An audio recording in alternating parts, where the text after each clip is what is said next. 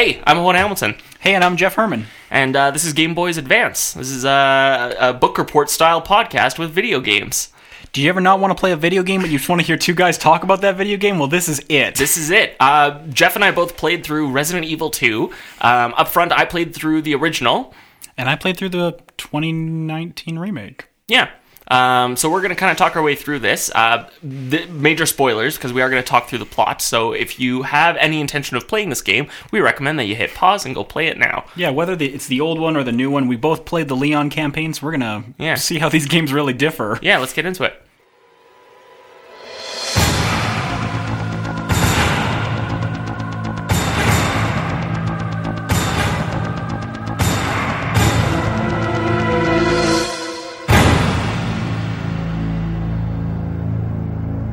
So Resident Evil 2 is a survival horror game that was developed and published by Capcom for the Sony PlayStation.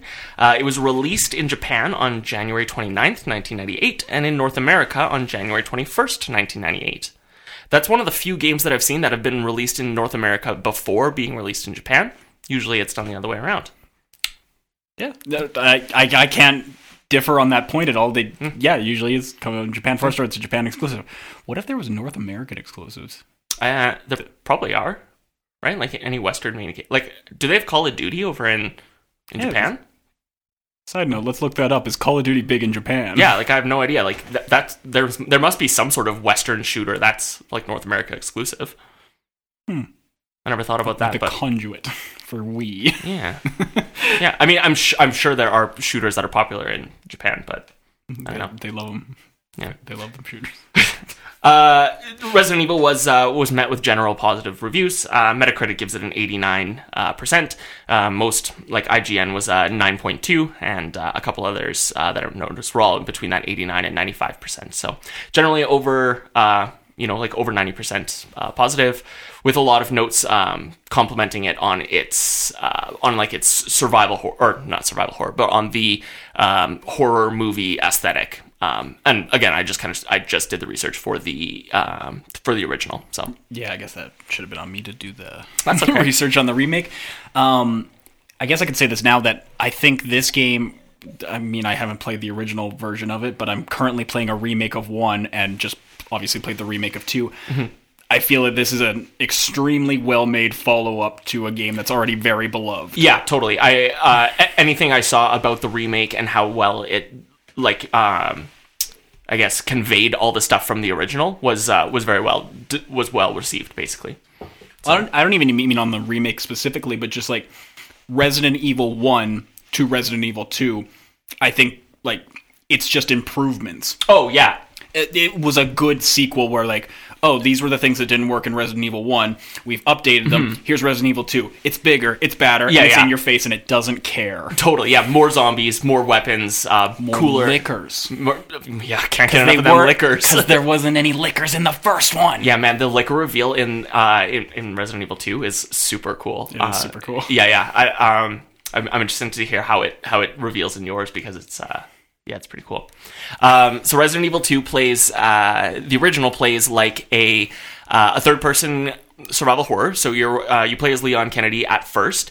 What's really interesting and notable about this game is that all the camera angles are fixed, and you, as your character, use what's called tank controls to move your character around the screen. I had a tough time at first. Like in that first, I want to say probably the first 20 minutes or so, I was like, this is tough. Like it's really hard to get used to, and like I guess I've never really gotten used to it. That's why I've never really played the older Metal Gear games and the older Resident Evils. Just Metal Gear plays the same. It kind of has that sort of like you walk to an area and then the camera angle switches, and then it's kind of disorientating of like, oh, now I want to pull back on the controller stick, and then you end up just going back and forth, and not making any progress. Yeah. Which I find really frustrating, and I would love to play Resident Evil without tank controls, but I know that's what that makes it scary, and that makes it harder because of like which that's hard to like say from a game development perspective, because I'm sure there's people that like the tank controls. I personally hate them. Sure. I find them very difficult to work with, which is why I like this remake way more than I like playing Resident Evil 1 right now, because even the Resident Evil 1 remake still keeps that. They keep tank controls? They keep tank controls.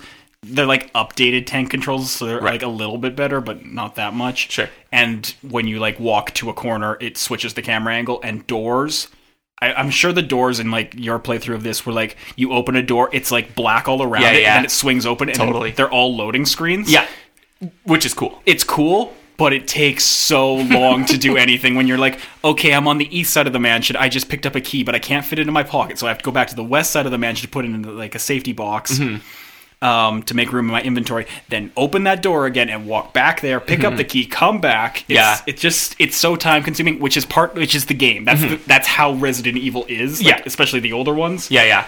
That is. So I don't know the what game. I'm complaining about because that's just what it is, and I like Resident Evil. Well, after Resident Evil 2 came over to, I guess after they did the initial release, I kept seeing that they did a DualShock release. So I think what that incorporated was they dropped the tank controls and you had almost free roam with just the DualShocks, but it was a totally different game. Like, they re-released it with DualShock mode. That would be so weird. That I guess that's what I'm playing, like the Resident Evil 1 remake on. But it still has like, I'm assuming it still has that camera angle where like you walk so far and then it just quickly jumps. Which, I believe I've said my piece on that. Personally, I thought it was super cool because it like there were so many moments that were very like horror movie-esque where because I didn't have control of the camera, the game sets up what you see and when you see it. That's a good point. So like it is a very controlled camera like style, so that all the cinematography plays out through the game. And where I was getting with that was like, is the liquor reveal when you first enter that room, and the camera angle is just pure classic horror, where it's like down low and you kind of like it's cast up on Leon, and you're like, man, I know something's going on just because the music and the angle itself. Horror movies have trained you to think that something's going to happen, and then you start walking forward because that's the only thing you can do, and then the liquor's like on the roof and it drops down. Or does it drop down? Yeah, it drops down, and it's like, very spooky. So okay, do you want to just get into the plot? Or we totally. Do you have could. more generalities that you want to talk about? Well, I mean, like I do, but they're also can fit anywhere else in the rest of the podcast, and I don't want to burn all my points right now because like I could talk about the liquor reveal. It's really cool. I've got a lot of points about it. Maybe do you want to give a quick brief like what the category of a survival horror means, like what it entails? What do I think survival horror means? What does it mean to you, Jeff? Survival horror is all about de-empowering the player instead of empowering them in like a Duke Nukem game or something where it's just like you have or Doom or something where you have 1,000 guns and you can move really fast and you're just all powerful. This game, you have very few guns, if any. You have very little ammo. It's hard to come by, so you can't be wasting it. Enemies, for the most part, are pretty strong. And like we'll take, unless you get that really lucky headshot, we'll take multiple, they're bullet sponges meant to like soak up your ammo, and you don't have much of it. So you're always just trying to like, oh god, I hope there's health and ammo in the next room, or oh god, there's something that way, I'm going back this way, and I'm going to backtrack all the way around the map just because I don't want to avoid that one room, or I want to avoid that one room. And survival horror is it's scary, and you're trying to survive because it's as akin to real life as I guess it would be, because most people aren't like Macho Man Randy Savage running. I don't know why that was my go-to for a Randy tough guy. Savage. Why that was my go-to for a tough guy, but like Jason Bourne isn't running around doing kung fu on liquors. Yeah, no. The game is all around you finding ammo, and normally it gives you like just enough plus a little bit extra, right? There's not much room for error, but you can very easily go through your ammo and deplete all of your ammo in one room, and unlike other games, there's not some sort of like crafting or way that you to kind of create your ammo. You just got to get better at it. Like on my playthrough of this one again, at one of the final bosses, I had no health items at that point, and there is a first aid spray in the boss arena, but I could take one hit before I got to it. Okay, and so you had to make that one hit last for a long time because you needed like the extra 3 hits. Yeah. Later in the fight when you healed yourself. It was this, and I had to do that boss so many times just because of like how badly I'd messed myself up by not going into that with better items. Did you find this game challenging? Did you have a tough time with it? Well, because I had played it before, I was able to breeze through it really fast because I remember where a lot of the puzzles were. Right. One of these times we'll play a game where I haven't recently played it. Sure. And I just remember where the tricks are. Yeah. But I had a lot easier time playing this than when I first played this when the re-release came out in a year ago. Yeah, it was actually about this time last year. Yeah. Yeah, but yeah. Sorry, Yeah. I meant to ask. Yeah. When you were playing yours, did it have like a difficulty selector? Mm-hmm. What did you play yours on? So I started on normal difficulty because I was like, give it a fair shot. In the opening, so the game starts and on mine you have I want to say probably a 3-minute cutscene. It just kind of sets the scene and then it drops you into like a burning parking lot. You're like on the side of the street, and your goal is Leon has to meet up with Claire at the Raccoon Police Department. Mm-hmm. I definitely had a tough time with the tank controls at first. So in the opening segment, I died immediately because I just couldn't, I didn't understand the controls for a sec. So I died immediately I just instantly got swarmed, which meant I had to sit through the 3-minute cutscene again. So that sucked. And then I kind of fought my way through, and in the first gun shop that you encounter, you pick up some ammo, and you get 30 ammo. And then, again, something happened where I just kind of got stuck in a corner because I was still just getting used to these controls, and I got swarmed, and I died again, which I hadn't hit a save point, so I had to watch the cutscene for the third time now. And I was like, okay, screw this, I'm playing on easy because I just want to get through this. Yeah. I go back to the same area, and then, I get back there, and I pick up the ammo. Instead of 30 ammo, I had 150. Wow, it just really... I was like, I actually had to blink, and I was like, is this real? Like, do I actually have 150 ammo? Yeah, that's ridiculous in a Resident. I had 150 for the pistol at the end of the game, and that's because I was barely using it. Yeah. And I got myself back up to that point, but I couldn't believe that I started with 150, and I was like, oh my god. So I played it on easy. Big jump between normal and easy. Yeah, and I'm sure, with these types of games, the difficulty doesn't actually change the difficulty of the game. It just decreases the ammo and increases the health of the zombies. Yeah, or you can take more hits, something like that. Yeah. It's all there's a term for it, and I can't think of what it is right now. It's like artificial padding, I guess, but that's not really the right word. Okay. Yeah, but it doesn't make the game any harder. No, the game itself does not change at all. It's just a numbers thing. Yeah, so absolutely. So I personally don't have any. I usually like to play games on medium or hard mode, just because I don't. It's more fun. It is, yeah, absolutely. I feel like they make the game and then they make medium mode and easy mode. Mm-hmm. If that makes sense. Like I'm playing The Witcher on hard difficulty, and that feels good. Okay. It feels like that's how the game was made. Yeah. So. I played mine on standard or normal. Normal, yeah. I think there's an easy, standard, and hard, and then I think once you beat the game, you unlock hardcore mode or something like that. Expert mode. Yeah, something like that. And I got up. That's right. I switched it to easy mode at that boss because I was just tired of doing it over and over again. Oh, you could switch mid-game? If you die enough times, the game will mock you, and it's like, hey, do you want to try assist mode? Where it's like you regain health and enemies take more damage, and you auto aim or something. That is easy mode. Oh my god. Yeah, and I was just like, okay, I get it. Thank you for mocking me. I get I'm sucking at this boss right now. Please stop rubbing it in my face. That's so wild. And then I clicked no on it a couple times, and then eventually, my 5th time around of watching the cutscene or something, I was just like, whatever. I know I'm at the end of the game. I beat this before on normal mode. I don't care. Yeah. Okay, so the game starts, and the first kind of major encounter, the first time you encounter another player, at least in base game in my original game, is the gun shop where you meet the gun store owner.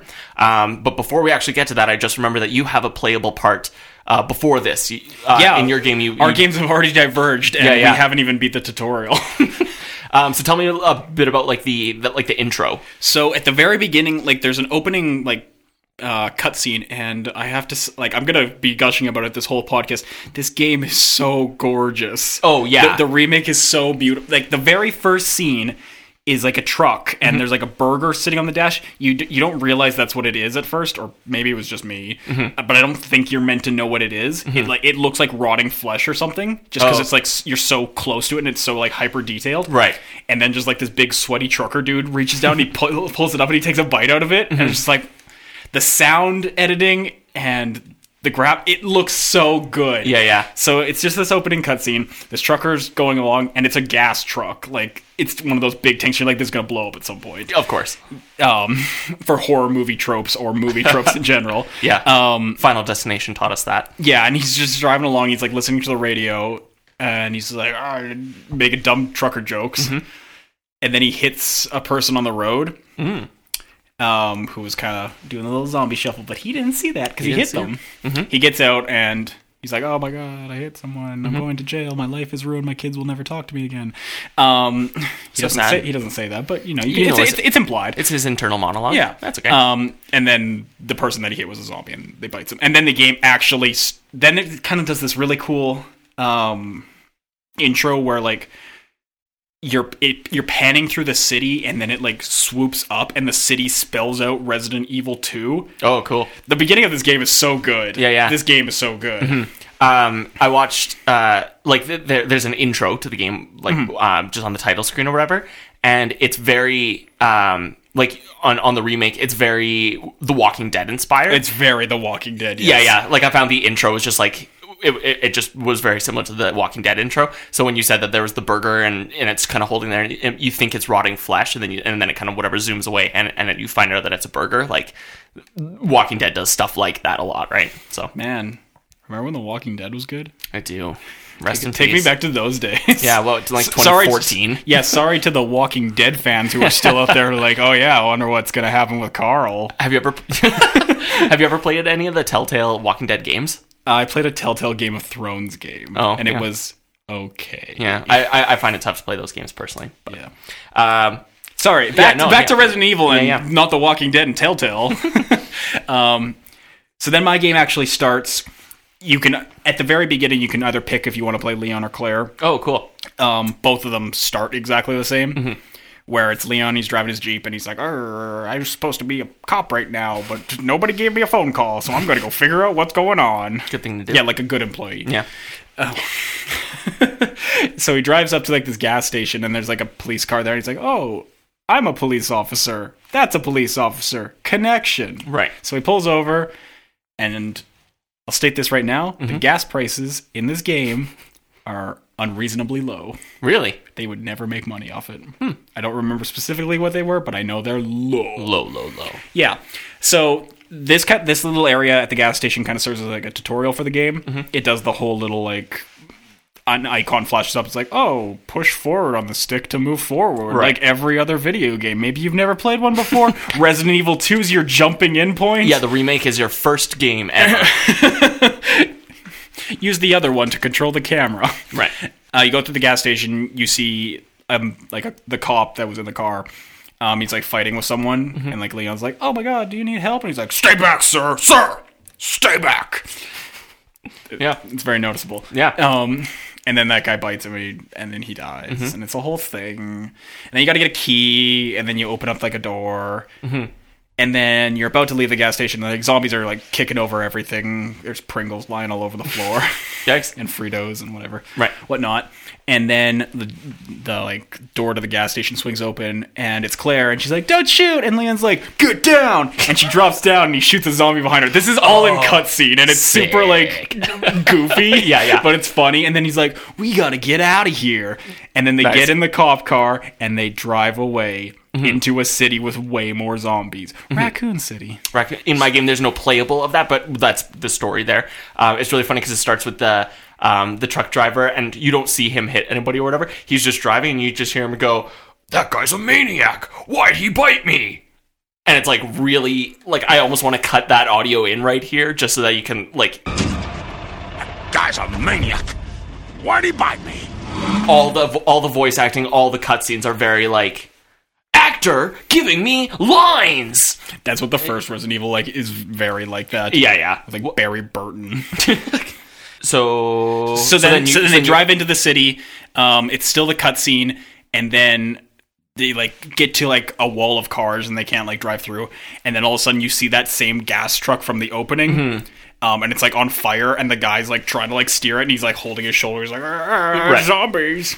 And then he like crashes it.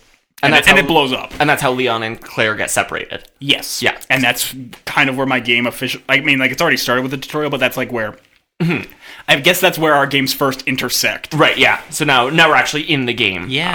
In Raccoon City, in the game. Here we go. So you're fighting your way zombies. You encounter the gun shop first, right? No. No? Unless I did it wrong. But it's pretty much you just make a beeline to the police station. You go to a gun shop later, and there's a whole cutscene there. But that's not until like you've escaped from the police station later, and you're with Ada. And right. Interesting. My game. So you start at the gun. Like that's kind of your first point of destination. You enter the gun shop. Notably, the gun owner has a shotgun, and he goes, "Oh, there's zombies everywhere!" And he shoots a couple zombies. Then zombies break in and overrun him. There's a bit of ammo in there to kind of get you stocked up. 150 bullets worth. You stock up, and an insane amount in a Resident Evil game. So stupid. And what I didn't know until I finished the game was that the gun owner drops his shotgun, so you can actually get the shotgun right here. But of course I didn't know that. So I actually didn't have the shotgun for like an embarrassingly long point of time. And I was like, shouldn't I have the shotgun by now? Do you get another one, or do you go back to that gun shop and get that same shotgun? So you can pick up that one there. And then there's the one in the STARS office later. Okay. Which, again, I didn't find. Oh. So you just had lots of bullets, but you had no guns. Yeah, we'll get to that. But boy, did I ever. So then when you get through, basically after the gun shop, it's just you're fighting your way through back alleys, and you beeline it to the police station, and that's when you like show up at the RPD, and again, that's where our games intersect there. So I'm assuming you also get separated from Claire and yours, where she's like, "Oh, I gotta go this way," and Leon's like, "I gotta go this way." I'll meet you at the police station. I'm a man; I don't ask for directions. Totally. And Claire's like, "We should have pulled over and asked for directions." Yeah.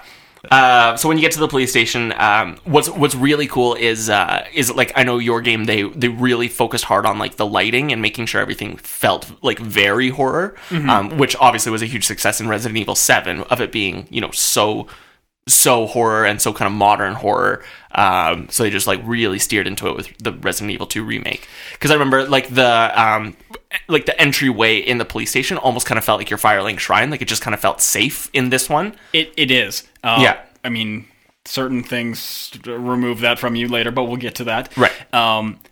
The opening hallway, because that's where like all the lights are on in there. It's very like, I am safe here. No one can touch me.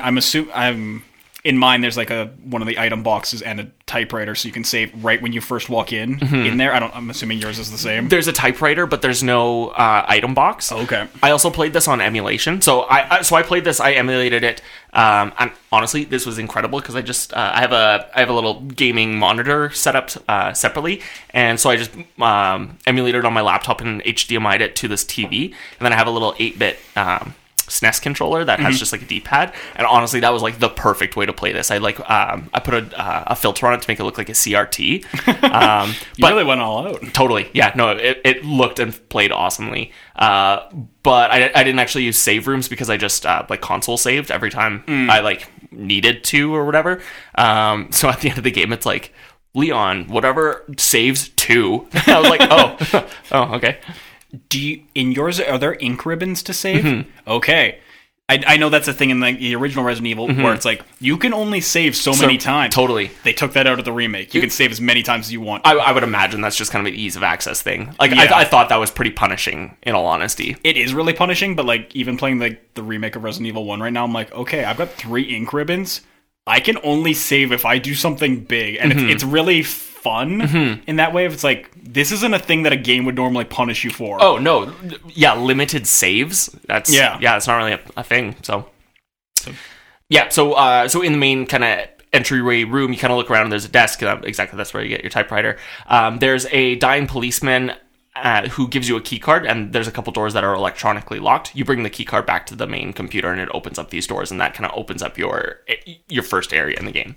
Okay, so our games have already differed again. When I walk into the police station, there's no one around.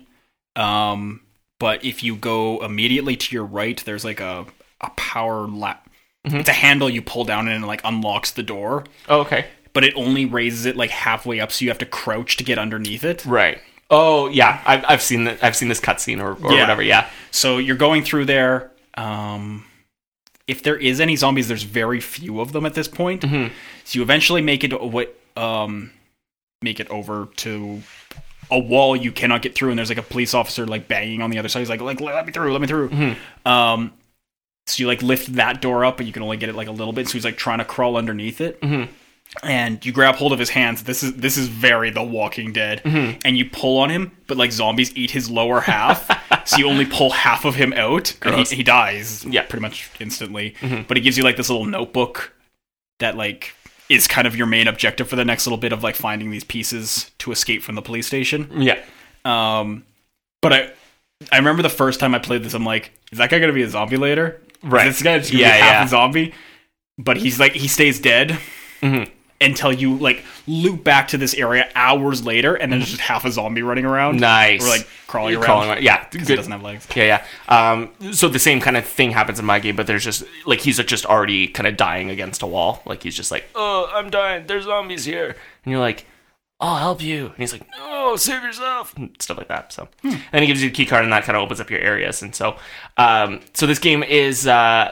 The game itself is just kind of like a big open map, but a lot of the doors are locked physically by like specific keys. Like you need key cards or like a specific shaped key. Yeah, were your keys in this one like the heart key, the club key, the diamond key, and the spade key? Spade key, that's the other one. Thank you. Yeah, so the same kind of thing like that. An incredible feature, which I could not give enough praise, is that I didn't realize that they did this in like the old Resident Evil games. I thought this was a new addition, but when you finish using the key, it says like, oh, this key is no longer needed. Do you discard? And I was like, oh, I didn't realize. Yes. I also thought that was a thing they did on the update, because otherwise there'd be items you'd be carrying around the whole game thinking like, what if I run into a club door? Yeah, exactly. And so, which was really nice because like the first time you use the valve handle to turn off or to turn the water onto that flaming helicopter, I'm like, oh, it didn't say, oh, you like this is done now. So I was like, oh, so obviously you're going to need the valve handle later, but I'm probably done with it for now. So there's just kind of like some context clues for you to know what to have, when to have it. Throughout this game, you pick up like map pieces. In mine, you did at least. I'm assuming that's a pretty... Yeah, maps, yeah. Yeah. Is yours, when you're like, if you like go to your map, is it a red room if you haven't completed it, and once it's completed, it's blue? Not quite like yours. It is like that. Yeah. I'm just thinking it's like a black room, and then it lights up blue. There's no kind of different color shades, but it's the same thing. And you can see the color of the doors that are locked with like the spade key and stuff are related to the color of the key. Okay. So I think like the club key is a green in color, and there's a couple green doors, so you know like, oh, that's where the club key goes. Okay, mine is like that, except for it shows like a little club icon or a little diamond icon. But I feel this makes it a little bit too easy. Maybe it changes if you do it on hard mode. It doesn't show this on the map. If you go into a room and you miss an item, and you go to your map, it'll be like, there's 15 bullets in that room. You missed them, stupid. Go get them. Yeah. No, I do remember that, because I think they did that in Resident Evil 7 too, and I felt the same thing. I think the like lore behind it or whatever is like your character saw it, like Leon saw it and made a note of it, but like the player didn't go get it. So okay, because I recently played Resident Evil 7 not that long ago. That game is a lot harder to find items. Like, the things are, like, tucked around corners. This one's like, you walk up to something and it's like, oh, push X. Here's the thing, stupid. Like, you don't have to look for it. Yeah, I actually wonder if, like, item placement was the same between our games. Like if, you know, the handgun bullets are, you know, on this shelf. I wonder if they're the same in yours, but... Probably. They're, like... I'm assuming the maps are fairly... linear, not linear, but laid out the same way, where like on a bookshelf there's this much space when around books. Bullets fit there. Yeah. So once you open up a couple of the doors in the main room, then that's where I get my first storage box item, is in that first kind of adjacent room. If you're facing the middle of the like looking into the reception hall, if you go immediately to your left, that's kind of your first storage room, and then from there you get some first aid spray, which I don't know if there's rankings in the remakes, but first aid spray heals your character, but it lowers your rank at the end of the game.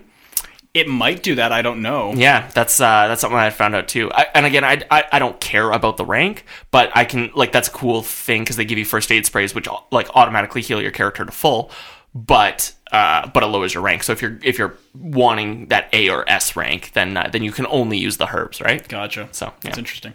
Yeah. A big thing I noticed in this one is in mine you talk to a character and he like gives you a knife and he's like, "Oh, Leon, go save everyone." Right. I'm shot or something. I don't know. I have a gut wound. I'm not going to be doing much. And I know in Resident Evil 7 you get a knife and then you can like cut open some stuff. Right. But you have to have it equipped. Oh. And it was really? I'm almost positive you have to have it equipped and then you kind of like slice things and it's a huge pain in the ass. This one you get a knife and then you just like walk up to a thing that's like tape or something that you couldn't get open with your hands and you just click X and it's like, oh, Leon pulls the knife out and he cuts it himself. It's like a cutscene, which is better. Totally. Because in Resident Evil 7, I'm remembering it completely wrong, where you have like the knife equipped and you're just like slashing at tape. Yeah, that does seem familiar, but I seem to remember it being kind of like a triggered thing too. But I guess I haven't played Resident Evil 7 since last year, so okay, doesn't matter. I didn't use the knife at all in my game. Like, you don't need to use it for any kind of cutscene stuff like that. There's one that you cut open. Yeah. Do your knives work kind of like if a zombie grabs hold of you, you push a button and then like Leon stabs him with a knife? Okay. No, you just have to mash out of it. Like I just kind of rotated the D-pad, like nice buttons there. Okay, I have like escape items where like I can have either like survival knives that have like a durability meter. Oh. So you can only like stab or slash with them so often. Right.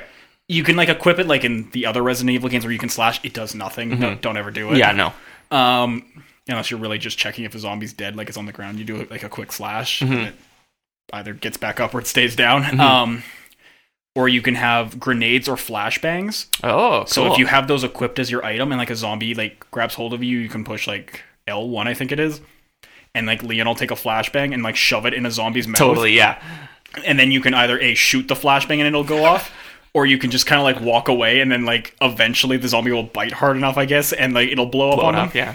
That's super so cool. the flashbang ones are fun, but then eventually later in the game you get like actual grenades. Oh my god! So like he just shoves a grenade in their mouth and he walks away. Yeah, it's pretty badass, honestly. They blow up and yeah. It's like an insta kill.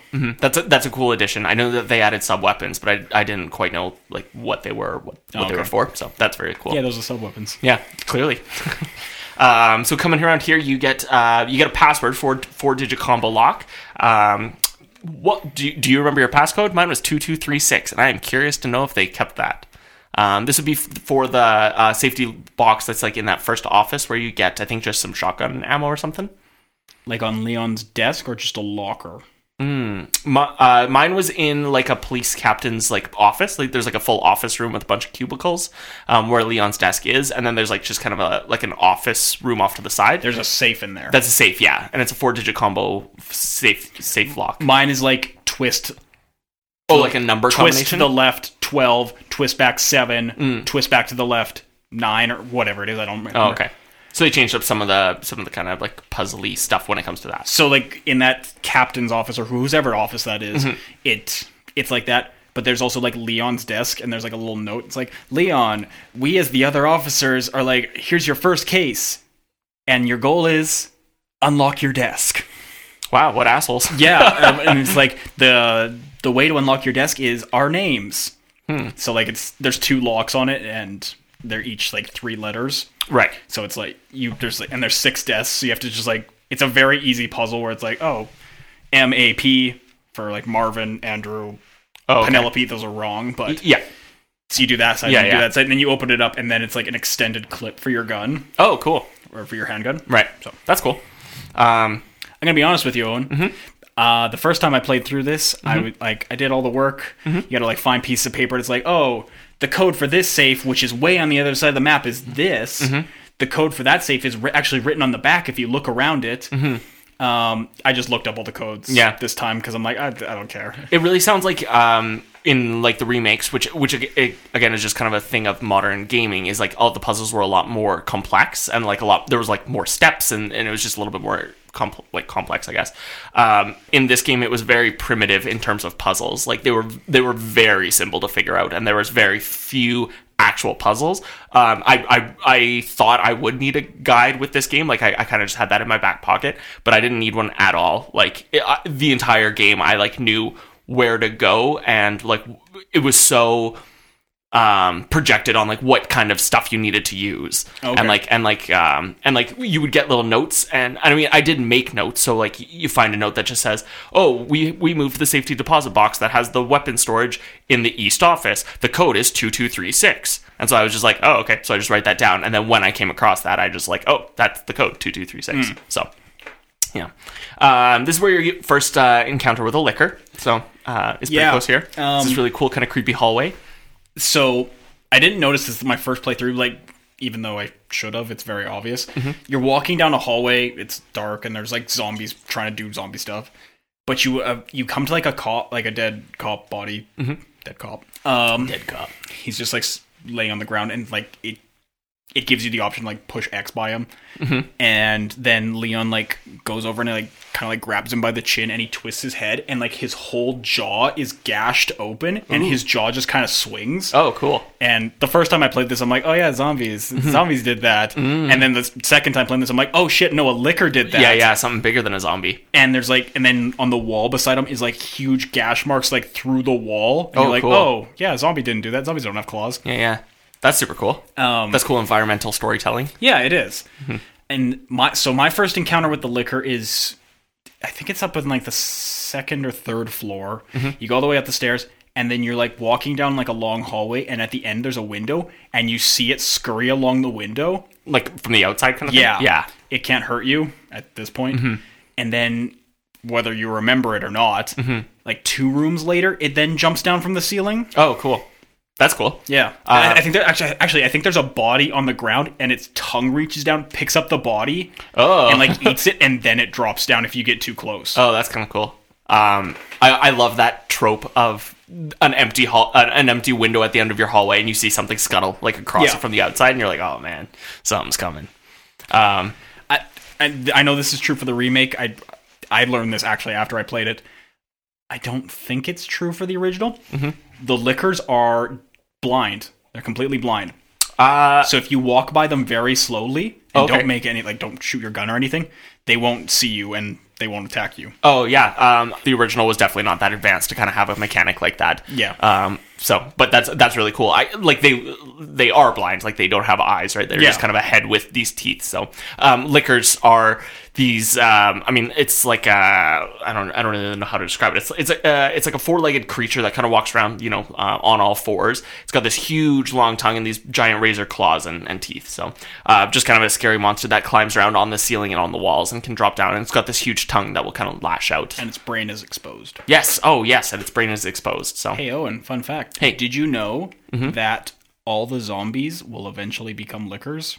Really? That's just like an evolved form of the zombie. I didn't know that. I thought they were different. Yeah, so like in Resident Evil 1, here we are getting into the viruses. Drop me. So in Resident Evil 1, it's the T virus. In that game, if you kill a zombie and you don't burn it or get a headshot on it, that zombie will lay on the floor the whole game. Right. Eventually, it'll get back up, and its head will be red, and it'll have claws, and it's called a Crimson Head. Cool. They're way faster, and they're way stronger, and they take way more bullets. Oh. So this is the coolest thing about Resident Evil 1, is like it's very about like resource management, because you only have so much fuel and lighter fluid to like burn bodies, and you need to use some of it for puzzles. So it really becomes a matter of like, can I afford to have a Crimson Head in this room later? Sure. Will I be coming back to this room with an item later? Yeah. That's cool. Yeah. That's super cool. So I was thinking to myself when I was replaying this, I'm like, why are there no Crimson Heads in Resident Evil 2? And it's because because it's a different strain of the T virus. Right. These ones turn into liquors eventually. Right. That's cool. That would be horrifying, though, if you were playing this game, you killed a zombie. Yeah. And then you just came back later and it was a liquor. Yeah. Oh, totally. Yeah. Liquors I found really challenging to deal with. They're really erratic. Very erratic. Very erratic. Unless you have the shotgun, they kind of suck. Oh, well, yeah, sure. Once you get the shotgun, they kind of become easy peasy. But guess what? I didn't have the shotgun for 2/3 of this game. In the original, it's static camera angles, so Leon can aim, but he aims up, forward, or down. Like there's no middle ground. No, there's no kind of modern aiming system where you can kind of aim anywhere. So zombies that are on the ground, you have to just shoot down. But of course, you have to have your spacing properly. And usually, if you're aiming down like at a liquor in front of you, like you're within melee distance of it. Yeah. So really, what you want to do is kind of like pace yourself back and try to just aim forward. However, like I really enjoyed that. Like I thought the aiming system was going to be a lot more challenging than I was going to have a harder time with it than I did. Because it's like, if you're shooting in the general direction, it'll like note that a bullet hit the zombie. It kind of auto locks a little bit. Sort of, yeah. I mean, you're still facing, like, you could be facing kind of like off center of it, but it would still, register that the bullet shot it. So that was really like forgiving that you didn't have to be like dead precise on your shots. Yeah, that's because it would be so impossible with some of this stuff. That's the same thing like in the remake of 1 that I'm playing right now. It's like that where you only have like the 3 aiming things, and it's just so frustrating because so many times you're just like, okay, this is the only way I can point, but I guess I can't hit that zombie. Yeah, and I've wasted 10 bullets, and I only had 5. Yeah, I personally like. It was really off-putting. Both the combat and the movement and the camera angles and all that stuff was really off-putting because it is just such a unique experience that I've never really played a game that did this. I actually ended up really enjoying it. Like once I got the hang of it, it took me about half hour, an hour, and I like really started to understand. And as soon as you get an upgraded weapon, then like combat is fun. Like it's like oh I'm gonna Daddy's home. Yeah, Daddy is home. yeah. What I found really challenging was that like as it's definitely different in the remake, but I had no defensive vocabulary. There was no guard. There was no block. There was no kind of like fight back. Basically, if a zombie latched onto you, you just had to mash out and you kind of push it away, and then you just like there's no run backwards. It's just kind of step softly backwards. So you just kind of backwards pace a little bit and then you try to shoot them. Trying to pull a 180 is just like a goddamn nightmare because it's tank controls. Because you flip around and then because you're holding in one direction, you flip around and then you're like, do I want to keep holding in that direction? Do I push the other direction? And then that's what I was talking about earlier. About like you just keep going back and forth like 2 inches, especially if you're like right on the cusp of a camera angle change. Like it can be so frustrating.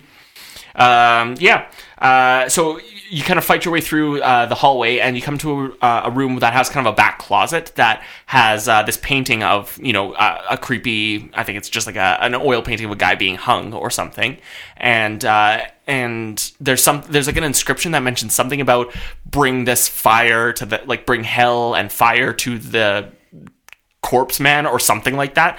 And Leon starts with a lighter, and so I was like, oh, I wonder if like this is where you use lighter. Sure enough, it is. And you burn a little hole in the painting, and that's what really reveals a red jewel, which is going to be a key in an upcoming puzzle. Wow, I don't have that at all. Really? No, I don't get a lighter. I do a thing to get a red jewel. So I find a book because you get 2 red jewels to open up to get like a key or something later, right? I get a medallion. 1 red jewel. There's only 1? Yeah, I get 1 red jewel. You have to find a book that goes to a statue. You put the book in the statue's arm, then you put the arm on the statue, which makes its other arm twist out, and it drops like a scepter. Oh. You take the scepter, you flip it over, you push a button on it, you pull the jewel out of it, and then you take that jewel, you put it in a box. It opens the box, and I think that might be where you get the STARS badge, is inside the box. Oh my god. And then the STARS badge, you flip over, you push a button on it, and a USB dongle comes out of it. Oh my god. Yeah, there's a lot of things. That's so much different than mine. Yeah. Oh my god. It's fun. Yeah. That's what I really like about... Sorry, I didn't mean to interrupt you. But that's what I really like about Resident Evil. And I know they do it in 7. I know you do it in a lot of the games, where you pick up an item, you're like, okay, this is a thing. And then you go into your inventory and you like... Examine it. Yeah, and you can just like spin it around, and sometimes there's a little button they don't tell you about, and then it does something way different. And it's so much fun, and it's so exciting to just find out like, oh, I had a box. What's in the box? Oh, there's this thing. Push the button on the thing. Oh, this thing is now a thinger. Yeah, I really like like in your inventory it just says like picture frame, and then once you examine it, you look at it, and then it changes to like portrait of family photo or something like the actual item description changes based on what your character discovers about it by examining it, which is so cool. Later, like maybe you have this in the sewers, there's like a thing where you have to like take all these chess pieces to unlock a door. I don't know if yours has that. So they just call it electrical part until you examine them, and then it's like knight piece, queen piece, etc., because there's like 6 of them, and you have to know what they are because they all go in certain spots. Yeah. And like you can kind of tell if you have like a big enough TV and you're like, oh yeah, that looks like a queen chess piece. But if you examine them all, then it's like, oh yeah, these are super easy now. Yeah, then you have it right there. This is nice. Totally it's nice. There's no examine mechanic in the original one here, so I know they introduce it later. So when you pick up an item, it's just the rook plug or whatever. Oh, so, okay, interesting. Yeah. So in mine, you find a red jewel here, which of course, if you know anything about a Resident Evil game, you're like, oh, a big red jewel. This is going to be used for something. You go back in through the hallway, and there's some zombies. You're finding kind of green herbs along the way, which are your healing items. Yeah, there's 3 kinds of herbs in this game, in mine at least. There's green herbs, red herbs, and blue herbs.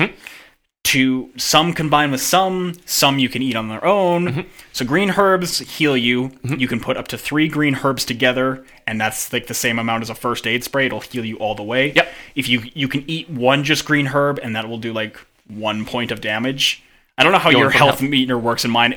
If you look at, like, if you go to your items, it's like a heart rate monitor, and it says fine, caution, danger. Yeah. Okay, so exactly the same then. Yeah, nice. I said it at the same time as Yeah, you. that's pretty cool.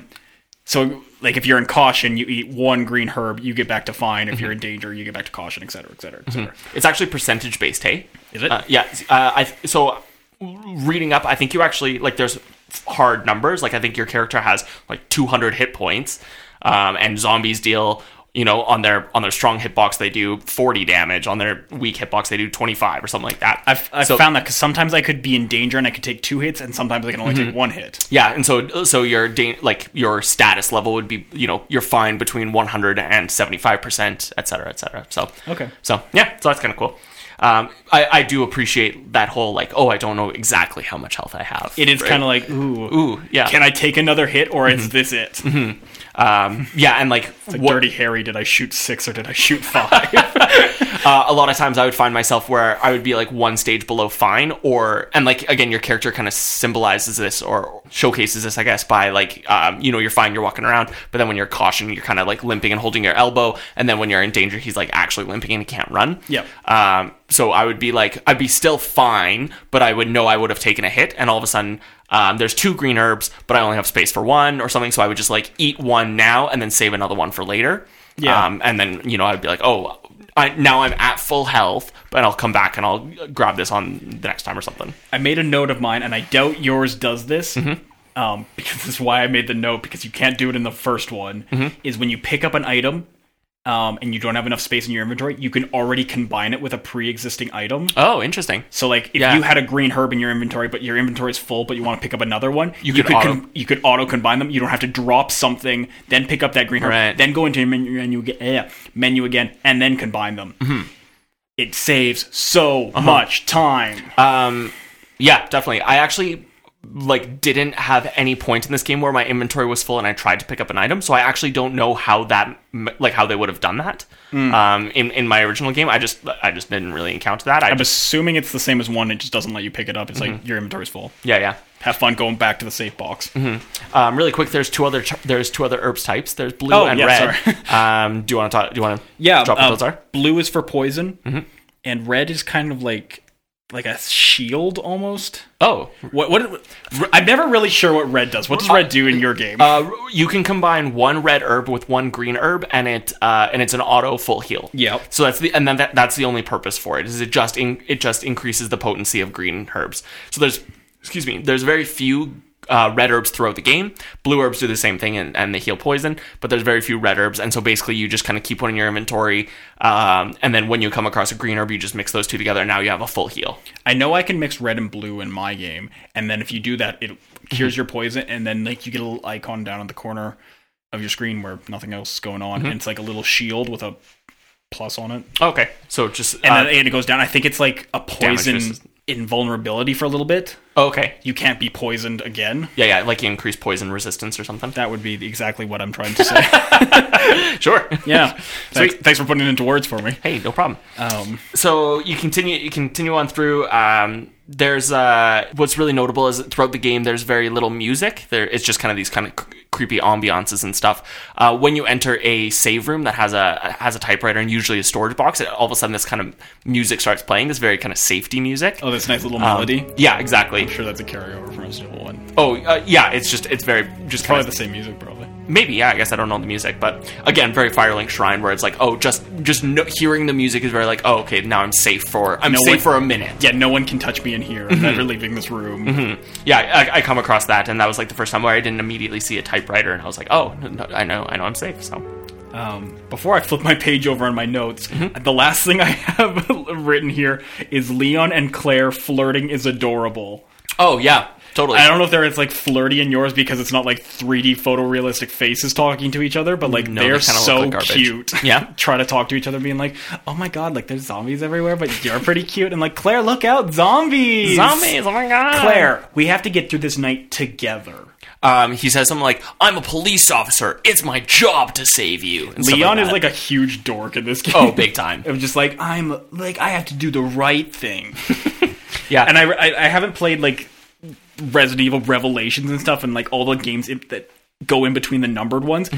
Leon is a way different character in Resident Evil 4. Really? He's like very like grizzled and like oh yeah, no, I played very brief of Resident Evil 4, and I watched a playthrough of it. yeah, where it's just like, what happened to him? Because he's so just like hurt you? he's like a tiny little yuppie in this game where he's just like, yeah, the world.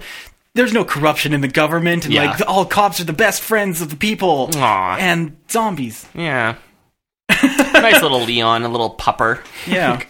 Yeah, so this save room that I encountered is right by a dark room, so that you so in the kind of back end of the safety room, there's a dark room where you can develop film. Okay, I wasn't sure if that was going to be in your game or not. It is in mine. Yeah, it's very like I don't think I looked it up and I didn't actually come across any film. There's very few films that you can There's like develop. 4 in my game. Yeah, I think there was 1 or 2, and there's one that's like the classic Easter egg where if you examine a desk in the STARS office 50 times. Yeah, if you examine Wesker's desk and then develop it, it's a photo of Rebecca Chambers in like a basketball outfit. Right, yeah. Oh, and in my game, it's the same thing. It's Rebecca Chambers in like a slightly seductive pose, and I think they just amped it up more for yours. Yeah, it's they like did. a callback thing. I watched like an Easter egg video the other day where it's like, and I heard about that if you click on the desk 50 times. Mine is if you like go to a drawer, there's an item in there and you get it, and then there isn't like an action prompt. It doesn't say press X, but if you do press X, there's a roll of film there. Oh, okay. And then you develop it, and it is like prompting. a very seductive Rebecca Chambers, who's like a character from Resident Evil 0. Oh, sure. Just in this weird basketball gear. It's super weird. Sexy. But she also like kind of looks like a child. Oh, not sexy. Yeah. It's weird. Yeah, definitely. It's weird that Wesker, that's the photo he has in his desk. Yeah, I guess Because so. he's also like a big bad guy. Yeah. Honestly, I miss when games did like shit like this, where you know there's no hints or anything. You just have to. It's like playground hearsay, where it's like, oh, dude, did you hear if you go up to the desk and you push A 50 times, you get a secret film. You get mini hooktail? Yeah. Yeah, like I loved that shit in games, and I miss that so much. It's really fun, but like in that scenario, they said it in the Easter egg video that I watched. Like, who figured that out? Yeah, who figured it out? And they're also like, this game came out in 1998. There was no YouTube. Like, there was no way for you to know this aside from somebody found it out and they told their older brother who told whatever, right? Like, it's just like, it's just word of mouth. Yeah. It's all hearsay evidence. Yeah, totally. So you leave the dark room and you head up the stairs up onto the, now I believe we're on the 3rd floor, and this is where I encountered my first like actual puzzle where there's a statue and it says something about when the sun and the moon cross my gaze I open up or something like that. Okay. And there's just these 2 statues that are facing like away from the middle statue. All you have to do is push each statue like up and over, and then the other one like down and over, so that they're in like the other spots. They basically kind of like swapped spots. Now they're looking at the statue, and then it drops that second red jewel. So now you have 2 red jewels, which are going to open up a puzzle later. Yeah, don't have that puzzle at all. That's interesting. Yeah. Is your whole goal right now trying to find a way to escape the police station? Because that's what it is in mine. You have to find 3 medallions, put them in a statue in the main hall, and that opens a secret passage downstairs, and you escape. Right. Canonically, I guess I don't know what my what my objective was. Like, I don't think it actually says, like, Leon just shows up at the police department and is, like, looking around. Yeah, in that first, there's only 2 medallion slots in mine. And immediately you look at those and you're like, oh, okay, guys, I'm finding 2 medallion slots. So I guess, like, Owen, the player, knew that was my goal, but I don't think Leon had a specific goal like that. Okay, there's like a character in mind that like talks to you and he's like, oh, there was this one cop, that one that got bitten in half. He was trying to find a way out. You should do that. Worked out so well for him. Yeah. Yeah. Where it's just you like to like those medallion statues. It's just like you have to like line up. It's like a little rotor wheel where you flip it to like bow, fish, woman, and then that like flips it out, and then you get the medallion. You're making a face like that's not how it is in your game. Definitely not. My game was so straightforward, where it was like tiny puzzle like this, where you just like push a couple blocks, and then it opens up and you get the medallion, or you get the key that you need for the next area. So this one you get the other red jewel. You can continue on, and this is where you enter like kind of a main office room where you get Chris's diary, and this is where you get a little bit of backstory about Chris Redfield. You find out that Claire is his sister, and Chris was part of the STARS team, and is out on a mission right now. Flew to Europe to the main Umbrella HQ because he knows something's up. That's so funny that in yours it says he's on a mission to like Umbrella HQ. In mine it's like they're letters, and it's like, I'm having fun in Europe, there's so many hot girls here. I might not ever come back. Oh my god. It's like he's just having fun even though he had this like horrible experience in the first game. Oh yikes. And then it's like, Jill, if Claire's looking for me, tell her I'm okay. Right, yeah. Yeah, that's wild. So this is actually the room where you can get the shotgun. So this is like the STARS office. Yes, this is where I get the Magnum / Desert Eagle / Big Gun. Yeah, that's sick. This is where I would get the shotgun if I knew, again, like the locker where you get it out from just kind of like blended into the wall. So I just didn't think it was a locker, so I didn't think to check it. Okay. So I might have to play the original. Yeah, it's fun. So that's where you get the unicorn medallion. So now I know I'm like, okay, cool. I'm like halfway through the prologue or the first chapter, right? Yeah. Claire enters and she does like a little, you get a little cutscene. All the cutscenes are really poorly acted. Like they're just really cheesy and stuff. So like they are kind of flirty. In every cutscene, Claire and then Ada later is like, there's no time. And they just turn around and run. And Leon, like the ending of every cutscene is, wait, come back, you're not safe, or like something like that, and it's just like so cheesy. Like, why does everybody have to run away? Like, can't like just everybody chill for 5 seconds? Let's figure out a plan.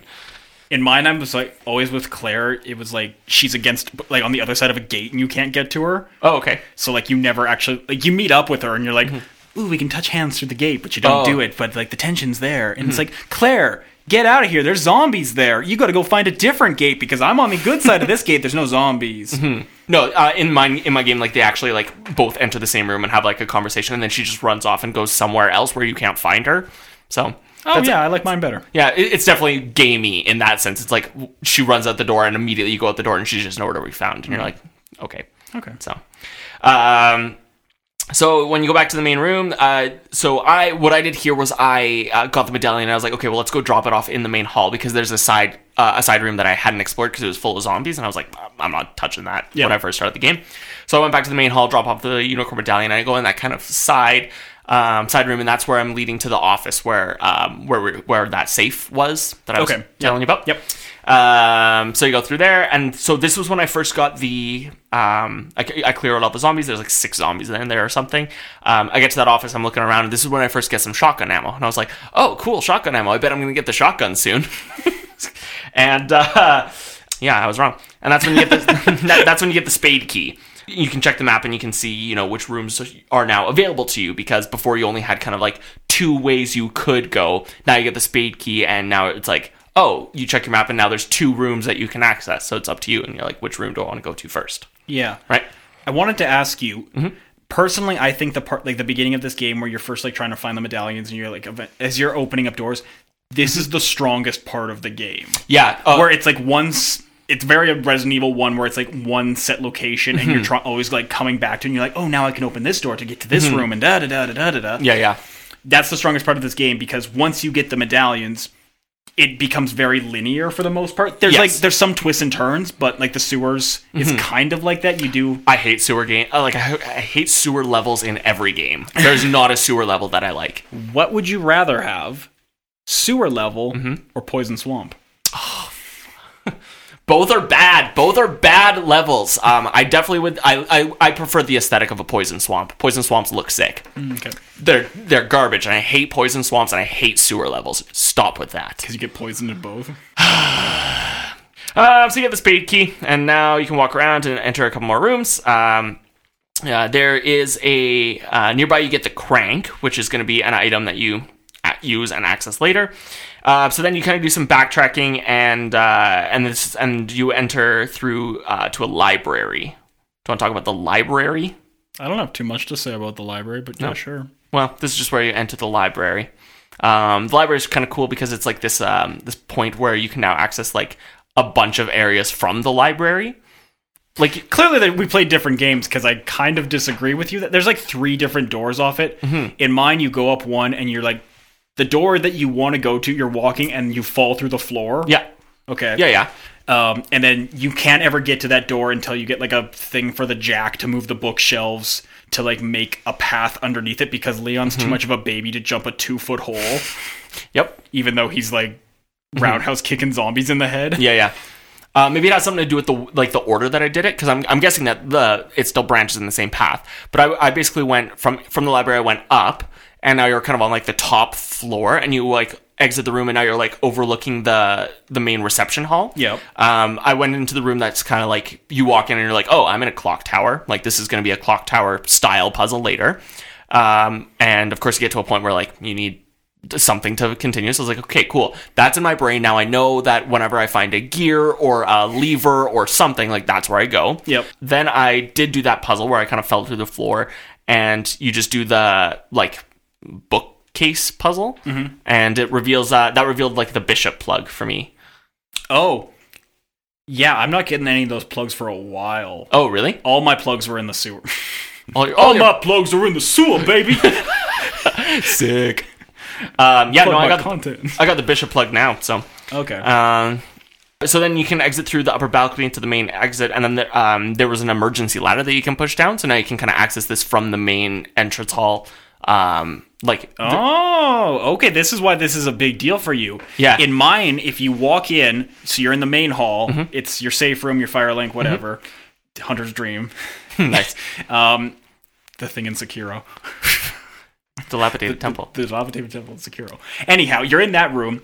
There's like the spot where you're supposed to put the 3 medallions kind of like at the far end of it, but then right behind that there's a big staircase that goes up, and then you can just go to that room instantly. The door's locked from like that side, but once you go through the library, in my game there's like little like deadbolts on some doors. Oh. And you flip it and it makes the sound through like the PS4 controller, and I love it. It Nice. sounds so good. That's like the most ASMR part of this game, and it sounds so good, except for somebody's footsteps, and we haven't got to him yet, and I'm glad we haven't got to him yet.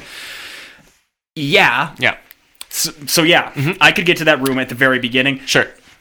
Yeah, I definitely couldn't. Like, this is up on a second floor, and so once you leave that, there's like an emergency ladder that you can kick down. So now you're like, oh, cool, this is back. Like, I can access this now. So that's kind of cool.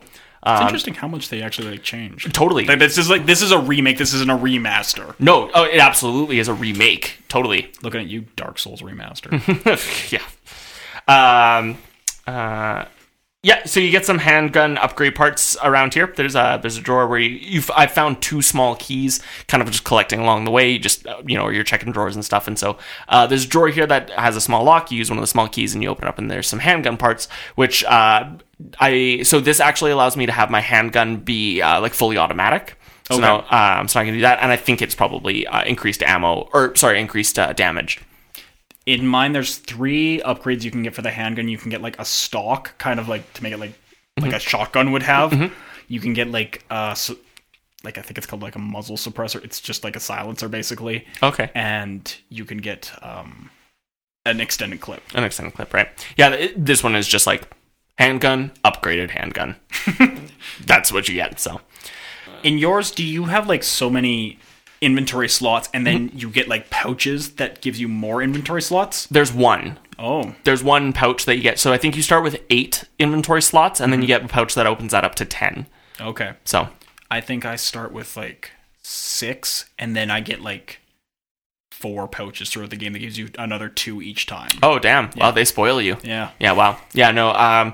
But in all honesty, like again, I didn't really have an issue with my inventory management. Like I really found that this was really well paced to the point where, like I didn't really need to be doing a lot of backtracking just to drop off items and stuff. I was kind of like, each time I came across a save room, I was like, okay, well, you know what? I used this key in this last area. I probably don't need it now, so I just kind of would drop it off and stuff. What I really ran into was towards the end of the game, once I have all my weapons, and I had the Magnum and the shotgun and the handgun, and then I also had handgun ammo, shotgun ammo, and Magnum ammo, like all of a sudden there's 6 inventory slots just taken up. So then it became more of like, oh, which weapon do I want to use for this area? Like, do I think I can get it done with just a handgun, or should I take the Magnum, which is basically just easy mode on bosses, is the Magnum. So that's what I ended up saving my Magnum for. I'm assuming because this is on the PS2, this game? PS1. PS1. Yes, you don't even have the dual shocks then. No. So you only have the D-pad. Because like on mine, you use like obviously the dual shocks to move around, and then the D-pad is hotkeyed to which weapon you want. Oh, so nice. Pistol's top, shotgun's bottom, flamethrower's right, and then Magnum's left. Yeah. I'm sure you could switch those up. Yeah. That's how mine was. Sweet. That would have been sweet. You just access that from this pause menu, and you just equip each item. What's that? Sorry, you finish your No, thought. that's what I had to say. Oh, okay. It's very ASMR-y when he's like flipping through weapons, because it makes like the... Oh, like, sure. Like you're cocking a gun each time. Yeah. And he does it every time you flip between your weapons, so like sometimes I just rotate the D-pad and it's like... Yeah. So this is, you keep going through, and this is when you come to a room that's it's a hallway that's filled with crows, which were a nightmare to get through on my game, because again, you're just kind of stuck with those tank controls, so you don't really have great maneuverability when the crows have excellent maneuverability, and so they really messed me up there. Hey, Owen, guess what? Hey, what? There's no crows in my game. What? Yeah, There's no crows? They took the crows out. I know how shitty the crows are because I'm Yeah. playing Resident Evil 1. I don't know how many times I've said that this podcast. I'm playing Resident Evil 1. Oh, you're playing Resident Evil 1? Yeah, actually, I didn't know that. right now I'm on a current playthrough of Resident Evil 1. I'm not having fun because there's crows! Yeah, crows suck. There's dogs in your game, right? There is dogs. Yeah, dogs are bad enemies in all video games as well. Take all the dogs in all of video games that are enemy dogs, I should say, put them in the poison swamp, throw the poison swamp down the sewer, and launch that shit away from me. I understand what you're saying, and I hear what you're saying, but I like the dogs in Resident Evil. I know they're a pain in the ass, and they waste a lot of bullets, but they, just like the dogs in Dark Souls 3, they are so satisfying when you get a hit and you launch them across the room. Damn, that would be sweet. Yeah, they don't launch in my game. Oh yeah, you get the shotgun, like one shot with the shotgun, pretty much anywhere you hit them is an insta-kill, and it like launches them, and it's so good. So I guess I'll tell you at this point. So after you access the sewers, then you get to that, like the factory or whatever, or like The lab? the lab, not the factory. That's the point where I was like, okay, you know what? I should have the shotgun by now. And that's when I looked it up and was like, oh my god, I missed the shotgun. Buddy! So I was at the lab and I backtracked all the way back to the STARS office to get the shotgun. That's like 80% of the game. Dude, I know. I got to the point where I had like 65 shotgun bullets and I was like, okay, I should have the shotgun here. Something went wrong. So I literally used the handgun for like a majority of the game.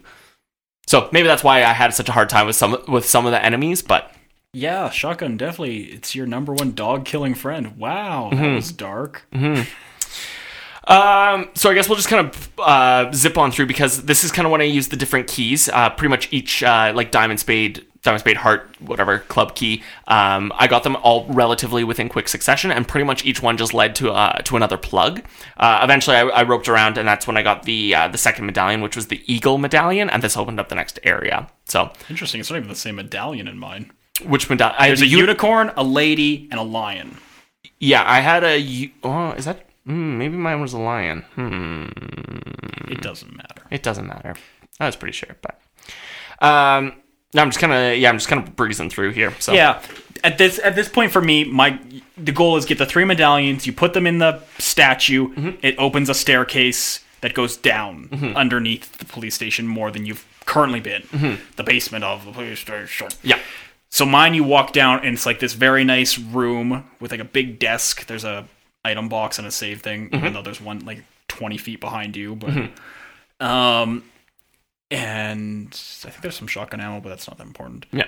And then you take an elevator, you go down, and then you're kind of in like a boiler room, I guess. There's like a turbine and stuff of like that's, I'm assuming, powering the police station, even though there's a power room that you go to later, but whatever, that's beside the point. Sure. Maybe it powers the lab. I don't know. Who knows? They need a lot of power. Raccoon City architecture is a mess. Yeah, that's true. Resident Evil architecture is a mess. Yeah, that one's true too. No, you go. I was just gonna say, there's a really cool point around here where you enter a hallway where there's like a fuse box with like a frayed cord, and like it just says like, oh, you could use this switch to lower the to like lower the guards on the windows, but the cord is frayed. So you're like, oh, okay, I guess I gotta find a replacement cord. And then later in the game, you find a cord just like sitting on a table, and you're like, oh, I bet that's for the windows. And so you go back and you use the cord on the windows, and there's 2 hallways that there's this cord fuse box puzzle at, but you only get 1 cord. The cord puts up breakers, Shutters. Shutters, yeah, exactly, along the windows, and but it doesn't on the other one, and you can only use 1, of course. And then there's that one point where zombies break in through windows, and all of a sudden there's like, whichever hallway you didn't use the cord on is just filled with zombies now. Okay, I don't have that in mind. In mine, occasionally there's items just called boards, and you can. It's a one-time use. You put it on a window. Zombies can't break in through that window. Oh, anymore. cool. That's pretty cool. But there's like more windows than there are boards. Yeah, so you have to pick and choose as well. Yeah, I know the first playthrough of this, I was really focused on like, I gotta board up all the windows. This one, I just kept running. Like, yeah, you don't have to do it. It'll stop like 1 zombie. Yeah, and exactly. Yeah, they just kind of breeze through. And like at this point, I was just kind of like not worried about fighting zombies, and I was like, I'll just save my ammo for when I like need to fight, rather than I could just run through. So yeah. Should we talk about should we talk about Ada Wong? Yeah, I guess. Could we drop down and talk about Ada? I'm trying to remember if this. I never wrote anything about Ada except for like near the end in my notes. But yeah, sure, Ada shows up. Yep. So after you drop down into the basement or wherever, you can kind of walk around. And again, you've kind of been encountering Claire. There's like right before you go into the sewers, there's like this little kind of side area. There's like a little hole that you go and examine. It's like, oh, there's a hole here, but it's too big for an adult. And I was like, oh, that's kind of a weird thing, which of course comes up later once you learn about Claire's story, and like she comes to this room with the little girl. Sherry Birkin. Sure, yeah. Sherry Birkin. Yeah. Oh, yeah, it's William Birkin's daughter. Oh, I didn't know that. Yeah, that's a big thing. Oh, I didn't know that. I just thought it was a girl. Yeah, that's Sherry Birkin. Yeah. So then we get to the parking garage. This is where you meet Ada Wong. Yeah. Yeah. So, Yeah. You go down through that. It's kind of like a little bit of the sewers. On mine, you go up a ladder, you lift a sewer grate, and you're in the middle of the parking garage. Yeah. Yeah, mine, you kind of go like a back way and you enter like through a door, but pretty much the same thing. Yeah. So, you're in a parking garage and you meet Ada Wong. This is where I first encountered dogs, is in the parking garage. Yes, mine was in the area just before the before the parking garage. There's like a corridor kind of thing. So, once you meet Ada and she gets you to kind of push a truck aside, and now you can access a door. I'm guessing it's probably slightly different because mine was like very gamey, where she's like, "There's a giant truck blocking the way. I wish I could have some help." And then you both just like push a truck, like a parked truck, aside, and then you can access a door. Yeah, that's not even in my game at all. Yeah. Do you just access the next area right away? Yeah. Yeah. Okay. Well. Yeah. You access. Gotta have a small puzzle. Yeah, in here there's like the dog kennels, there's the morgue, and there's the jail. The morgue is pretty straightforward. It's exactly what you'd expect, where like you pull out the trays and one of them is going to have a zombie on it. I know one has a body that's just dead. It doesn't move. A couple stick so they don't open that far, and then one you open and you can see the feet, and you're like, it's probably going to be a zombie. You pull it out and like, it is a zombie, but it's holding a key that you need. Right. Yeah, I think it's holding like the diamond key or the club key. Sure. Cool. Yeah. I don't think there was any interaction in the... I actually don't know if I had a morgue. I'm trying to think. I definitely had the kennel and the jail. Dogs. But yeah, just a bunch of dogs, which are kind of cool. There's a really great moment when you go through the kennel, and I like save scum to this because I wanted to test. But basically, you walk through the kennel and dogs kind of jump up at you against the jail cell like door. Yeah, they're in cages. Exactly, in cages in jail cells. So you can shoot them, If you don't shoot them and you just go to the end, there's a red herb at the end of the hallway. As soon as you pick up the red herb, both jail cells open up and the dogs kind of rush you. So I saved right before I did that. Yep. Because I was like, obviously, I bet I can kill the dogs beforehand. I go and I kill each dog. But then when you pick up the item, the jail cells don't open, and there's an item in one of the jail cells. So I was like, oh, okay. So what I ended up doing was saving again for the third time, and now I just went and I killed the only other dog. Then when I grabbed the item, the other jail cell opens up. I only have to kill one dog.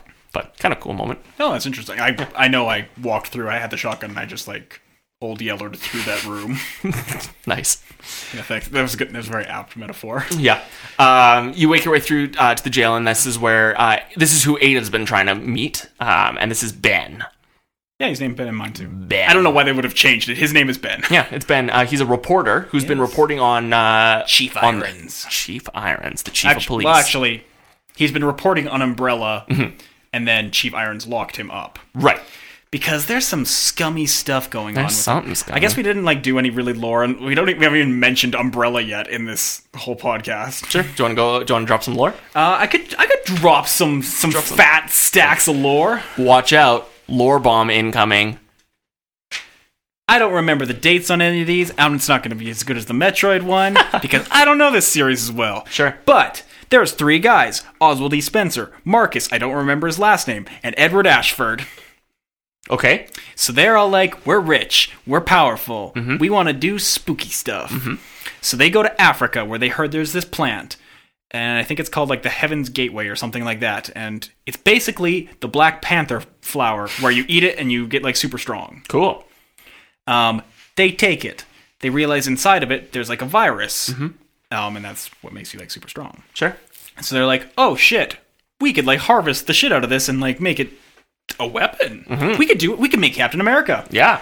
And they call that the progenitor virus.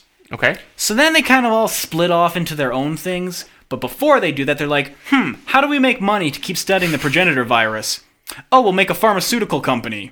Smart. And they make Umbrella, the Umbrella Corporation. It's huge. People love it. They're philanthropic. Sure. That's a word. Yeah, their headquarters, it's in Raccoon City. There's other bases around the world. It doesn't matter. Sure. They build a big... Okay, so then they build a couple of labs. They build one in the Arklay Mountains at the Spencer Mansion. Okay. Which is just to test samples of the viruses that they make. And that's in RE1? That's Resident Evil 1. Yeah. Yeah. Then they build a huge underground lab in the heart of Raccoon City, underneath Raccoon City in this game. So they make the T-Virus. A couple of them make the T-Virus by messing around with the progenitor virus. The T-Virus is what makes the zombies in Resident Evil 1 and also this game.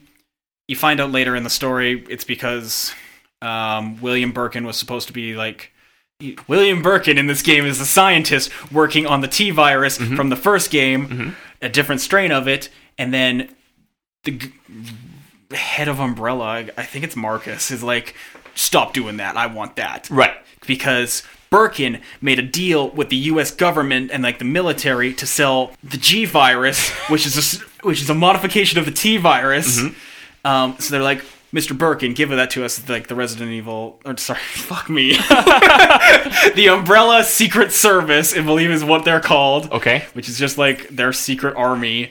They're like, Mr. Birkin, you gotta give that to us. He's like, I'll never give up G. He gets shot. Yep, he dies. Oh, no, sorry, you just get shot. He just gets shot. Yeah, sorry. He's maybe dead? Who knows? It's Resident Evil and it's spooky. But he drops one of the vials and it breaks on the ground and some rats eat it or lick it. I don't know. It's goo. Yeah. It gets on them somehow. Yeah. It gets into the Raccoon City water supply. That's why there's zombies. The water supply. I knew it was spread by the rats. I didn't know it was the water supply. I believe. Cool. Yeah. That would make sense. So that's why there's zombies. But William Birkin was working on a thing called the G-Virus, which is just a better version of the T-Virus.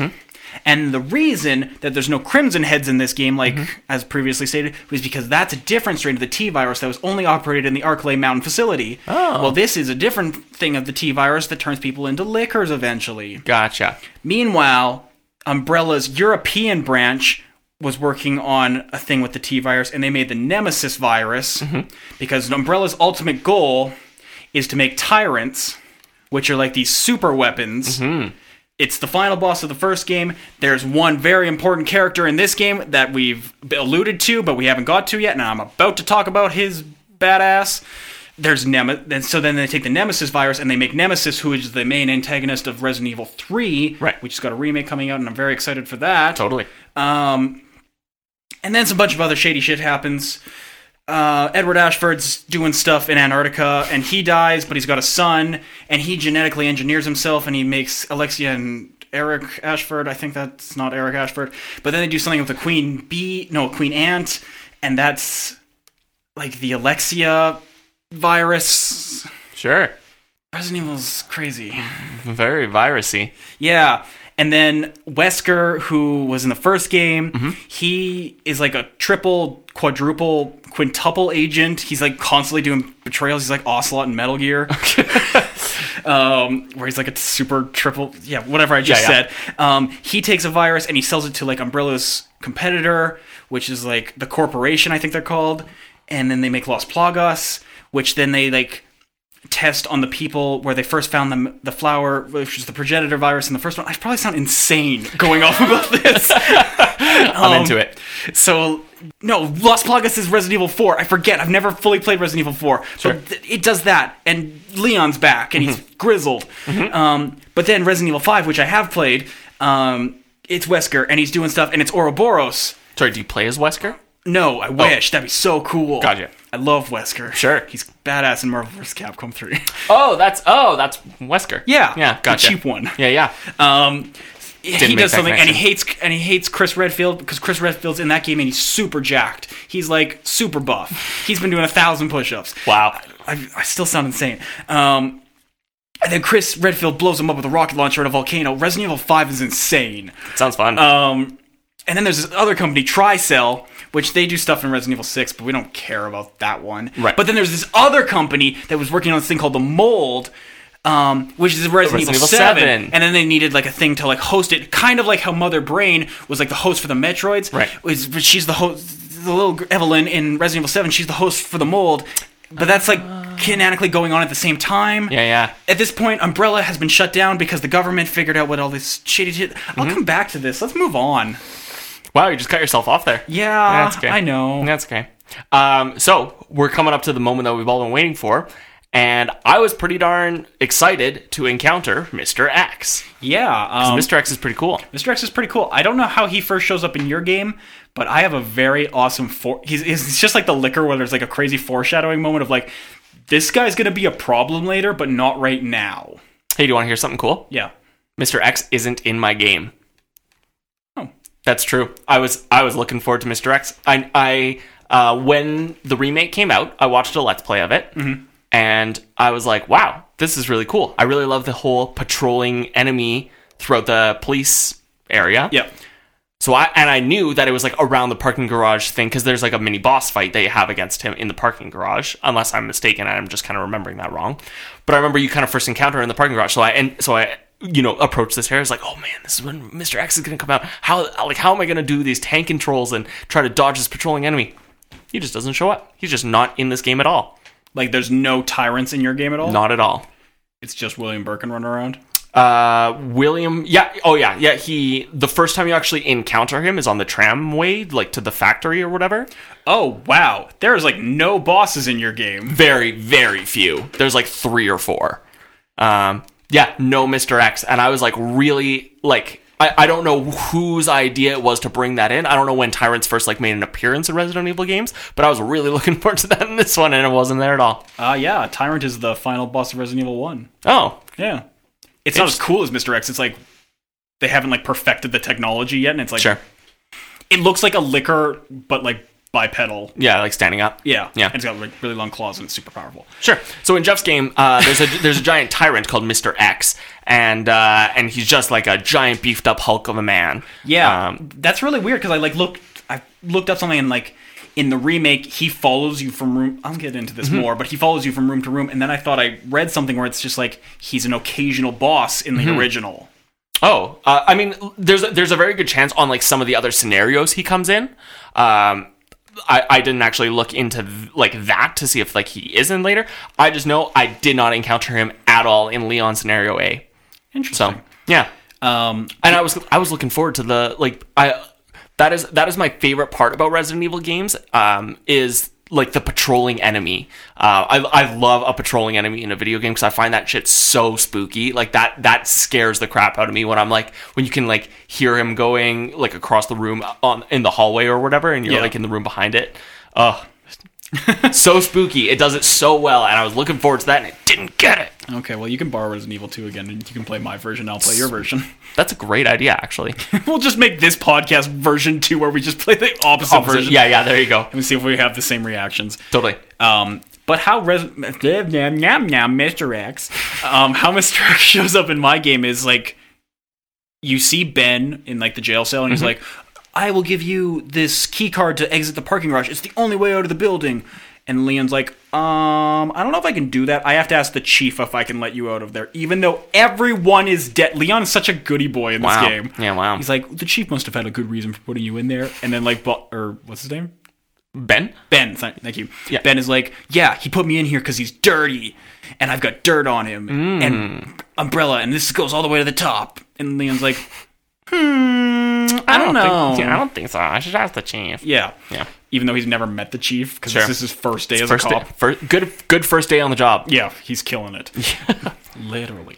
But so Ben's talking to you, and then like you go to do something, and then like a giant arm punches through the wall behind, and like grabs Ben by the head, and like just drags across the wall, and just crushes his head. Oh my god! That's all you see of Mr. X at first is just his arm. God, because you can kind of like look through the hole, but you can't see any more of him. Right, and does it have the eye on his like bicep? No. Okay. It's just an arm, and he's wearing like the leather overcoat with like a black leather glove. Oh, okay. So it's just, for all you know, it could be a normal person who could punch through solid concrete walls and like drag their arm through them. Right.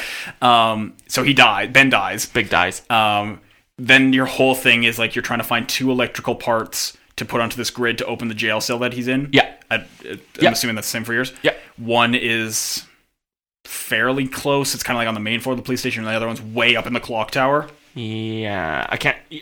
That sounds about right, but I can't quite remember specifically. It doesn't really matter. Yeah, I know that's when I had to go back to the clock tower. Yeah, I did go to the clock tower here. This is also at the point where, so you've got that little glimpse at Mr. X, and then earlier in the game, a helicopter crashes through the building. I think you said something about a helicopter, so I'm assuming it happens in yours too, where it's on fire. Yeah. And you just can't go through that hallway until you loop all the way around the building. You do this thing with like a water pump, and then you douse the helicopter. Yeah. So then you go through a door, and you like get to the other side of the helicopter that you haven't been able to get to. And then Mr. X just comes and he grabs the helicopter that's like shoved through the wall, and he just lifts it up, and he's like on the side of the hallway that you're used to, and he just starts walking at you. Oh, so intimidating. And he this game has like 3D dynamic sound. You can turn it on if you want to. So like you can hear which direction Mr. X is coming from. Right. If you're playing with headphones or good quality speakers or something. Yes. I didn't have it turned on, but you can still hear his footsteps. Obviously, like he's over there. Yeah. And he's over there. The magic of stereo. Yeah. So this is kind of your first encounter with him. I remember like my first playthrough of this. I'm like, okay, I got to shoot him a bunch. Yeah. Which you can shoot him and it slows him down. It kind of stuns him, right? Like a nanosecond. Yeah. Unless you have something like really powerful and you get like a perfect headshot, he's still gonna keep coming at you. Yeah. He doesn't say anything. He's like, his mouth might as well be like sewn shut. He doesn't say anything the whole game. Right. I don't know if he's capable of it. Yeah. Mr. X is now hunting you through the game. Right. Because he's like now a patrolling enemy. He's now a patrolling enemy. I had a lot more trouble with him the first time I played through. This time, because I knew where things were, he was barely an issue. Yeah. Because I could just like zip through here. I'm like, I know there's a shortcut to get through here. I know the piece I need is up here. I know I have the big gear now that I found in this room. Up to the clock tower. Boom, boom. He doesn't bother you when you're in the clock tower. Yeah. Which is really nice because it's a long puzzle if you don't know what to do. Right. Not in my game. The clock tower is super easy. Because you have to take like the big gear and put it in this one machine, and that lets you get a small gear, which lets you put it where you had the big gear. Then you have to take the big gear out and put it there, and it opens up a staircase. Then the bell rings, and then a part falls, and then you have to open a box, and there's an electrical part in it. It's a whole little convoluted thing. Yeah, wow. Also, this is the part where your fire link in the center, which has been your save point this whole time, Mr. X can come into that, and he will punch you while you're just like trying to save the game. Totally. Your save rooms like are still safe, but like this center one, it's ruined. Like Which is so cool. Yeah. That's a really cool moment of them just being like, you thought this was safe? You thought this was safe? I got something coming for you. Yeah. I that was like my favorite part about Resident Evil 7 was just like kind of trying to maneuver your way around the main room, and like I think it's the dad or whatever, like the first kind of patrolling enemy. I could talk days about patrolling enemies. I love that shit. It feels so cool. So so this is when I accessed a weapon storage room, and this is where I think I mentioned it earlier, where there's a submachine gun there, and this is where you get the extra pack for Leon, so now you can carry more items. Again, I still didn't have the shotgun, so now this is my first secondary weapon. I was like, oh, a submachine gun, this is cool.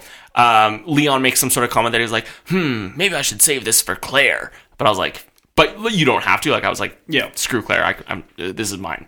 But this is actually, like, if you chose not to take it, then this would be here when you did Claire's story. You would come through this room, and there would be a submachine gun there. But if you took it in Leon's story, it wouldn't be there. So I just think that's cool. That is really cool, because, like, it's different in mine where, like, you get the shotgun in a different room than you get it. But in, like, the STARS room, you need, like, the STARS badge, which is a USB dongle, and you punch it into the computer, and then, like, authenticates you, and then you can open the door. And you get the Lightning Hawk, which is basically a Desert Eagle, and it's just a very strong pistol that can one-hit pretty much any enemy. Right, yeah. So in Leon's game, you get that. In Claire's game, you get a submachine gun, but just in the same spot. Sure. That's kind of... Well, yeah, like, that's cool. I definitely liked how in the original... I like your way better. Yeah, and there was very few. I think there's that one, and there's something else that is just escaping me, and I might come to it later. But there's, like, just a very few things that are different, but if I wish there would have been more. So about this time is when this is when you meet up with Ada at the sewers around this time. Well, in mine, like, you go do that, you get the parking garage thing from Ben's corpse. You leave out you go back into the parking garage. Mr. X is coming at you. Ada hits him with a truck. Damn. And, like, smashes him against a wall. And then he, like, starts pushing the truck back after you get out of it. You're like, oh. And I think Leon's like, does anything die? And then the truck blows up. And then you don't see Mr. X for a while. Right. He's not dead. No, of course he's not dead, because nothing dies. Yeah. Yeah. You leave out the parking garage. You're kind of, like, wandering through the streets with Ada. She's being very mean to you still at this point. She hasn't warmed up to the idea of Leon Kennedy. Right. International badass. Yeah. This is where I do the gun store. Oh, interesting. Yeah, so there's like a guy. Well, you're like walking through, and then there's a cutscene,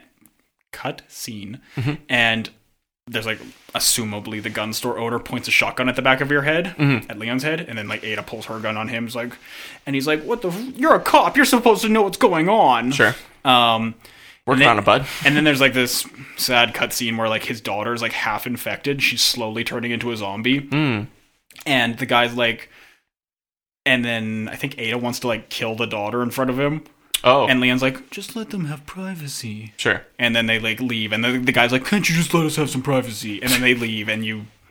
Move on? I think you hear a gunshot. Oh. And then you just, like, keep going. Yeah. I know there's DLC for that. I haven't played it. Oh, interesting. I think it's called, like, the Ghost Survivors or something.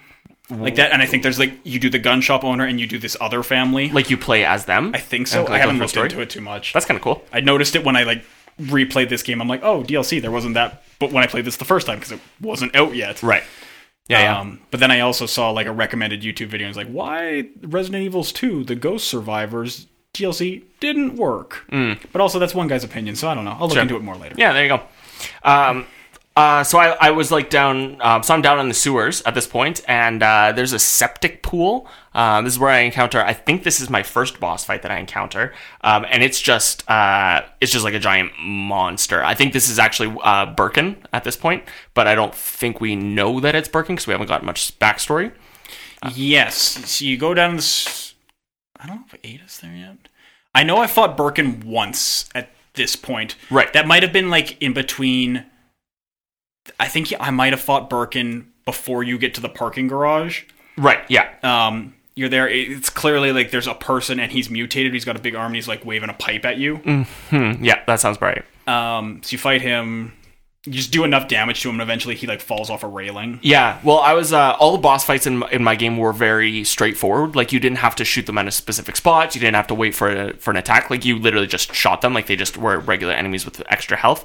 So as soon as I had the Magnum, like, all bosses, I said it earlier, they just went into easy mode because with the Magnum, as long as you were facing the enemy, you could you could get away with 2 or 3 shots, and most bosses went down in about 4 or 5 Magnum shots. So if you pulled off 3 shots, boom, boom, boom, and then just like zip around him as it like lunges for an attack or something, pop off another 2 shots, boss is done. Like, they were like 15-second boss fights. Okay. And that even the final boss in this game, I was like honestly kind of disappointed in how easy it was.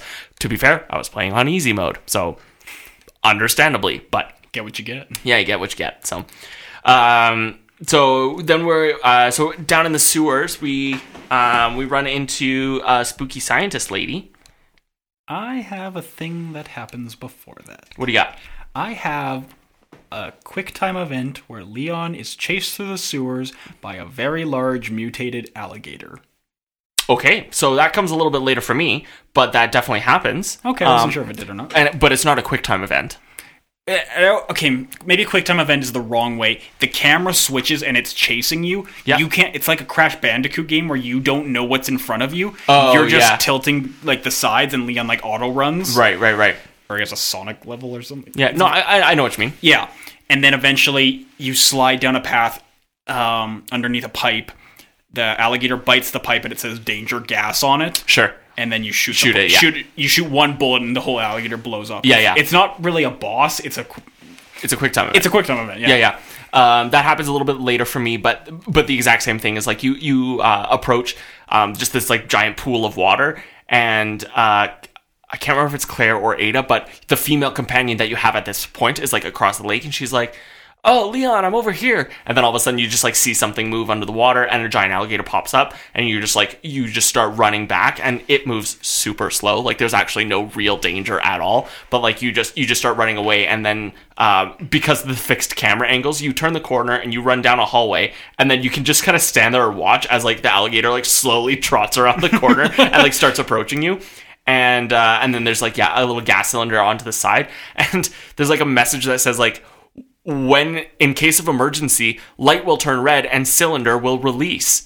And it just like drops off, like it's attached to the wall, and it just like falls onto the ground. So I don't know what kind of emergency release system this gas cylinder is doing. Like, I don't know what kind of emergency system just like drops a cylinder at you. But same kind of deal. As soon as you see this, you're like, oh, this is a video game. Of course, the giant alligator is going to grab the cylinder. Yeah. And then same thing is you just aim towards it and you shoot it and it blows up. Very cool. Yeah. Like, very cool. I definitely liked it. But, yeah, but that's cool.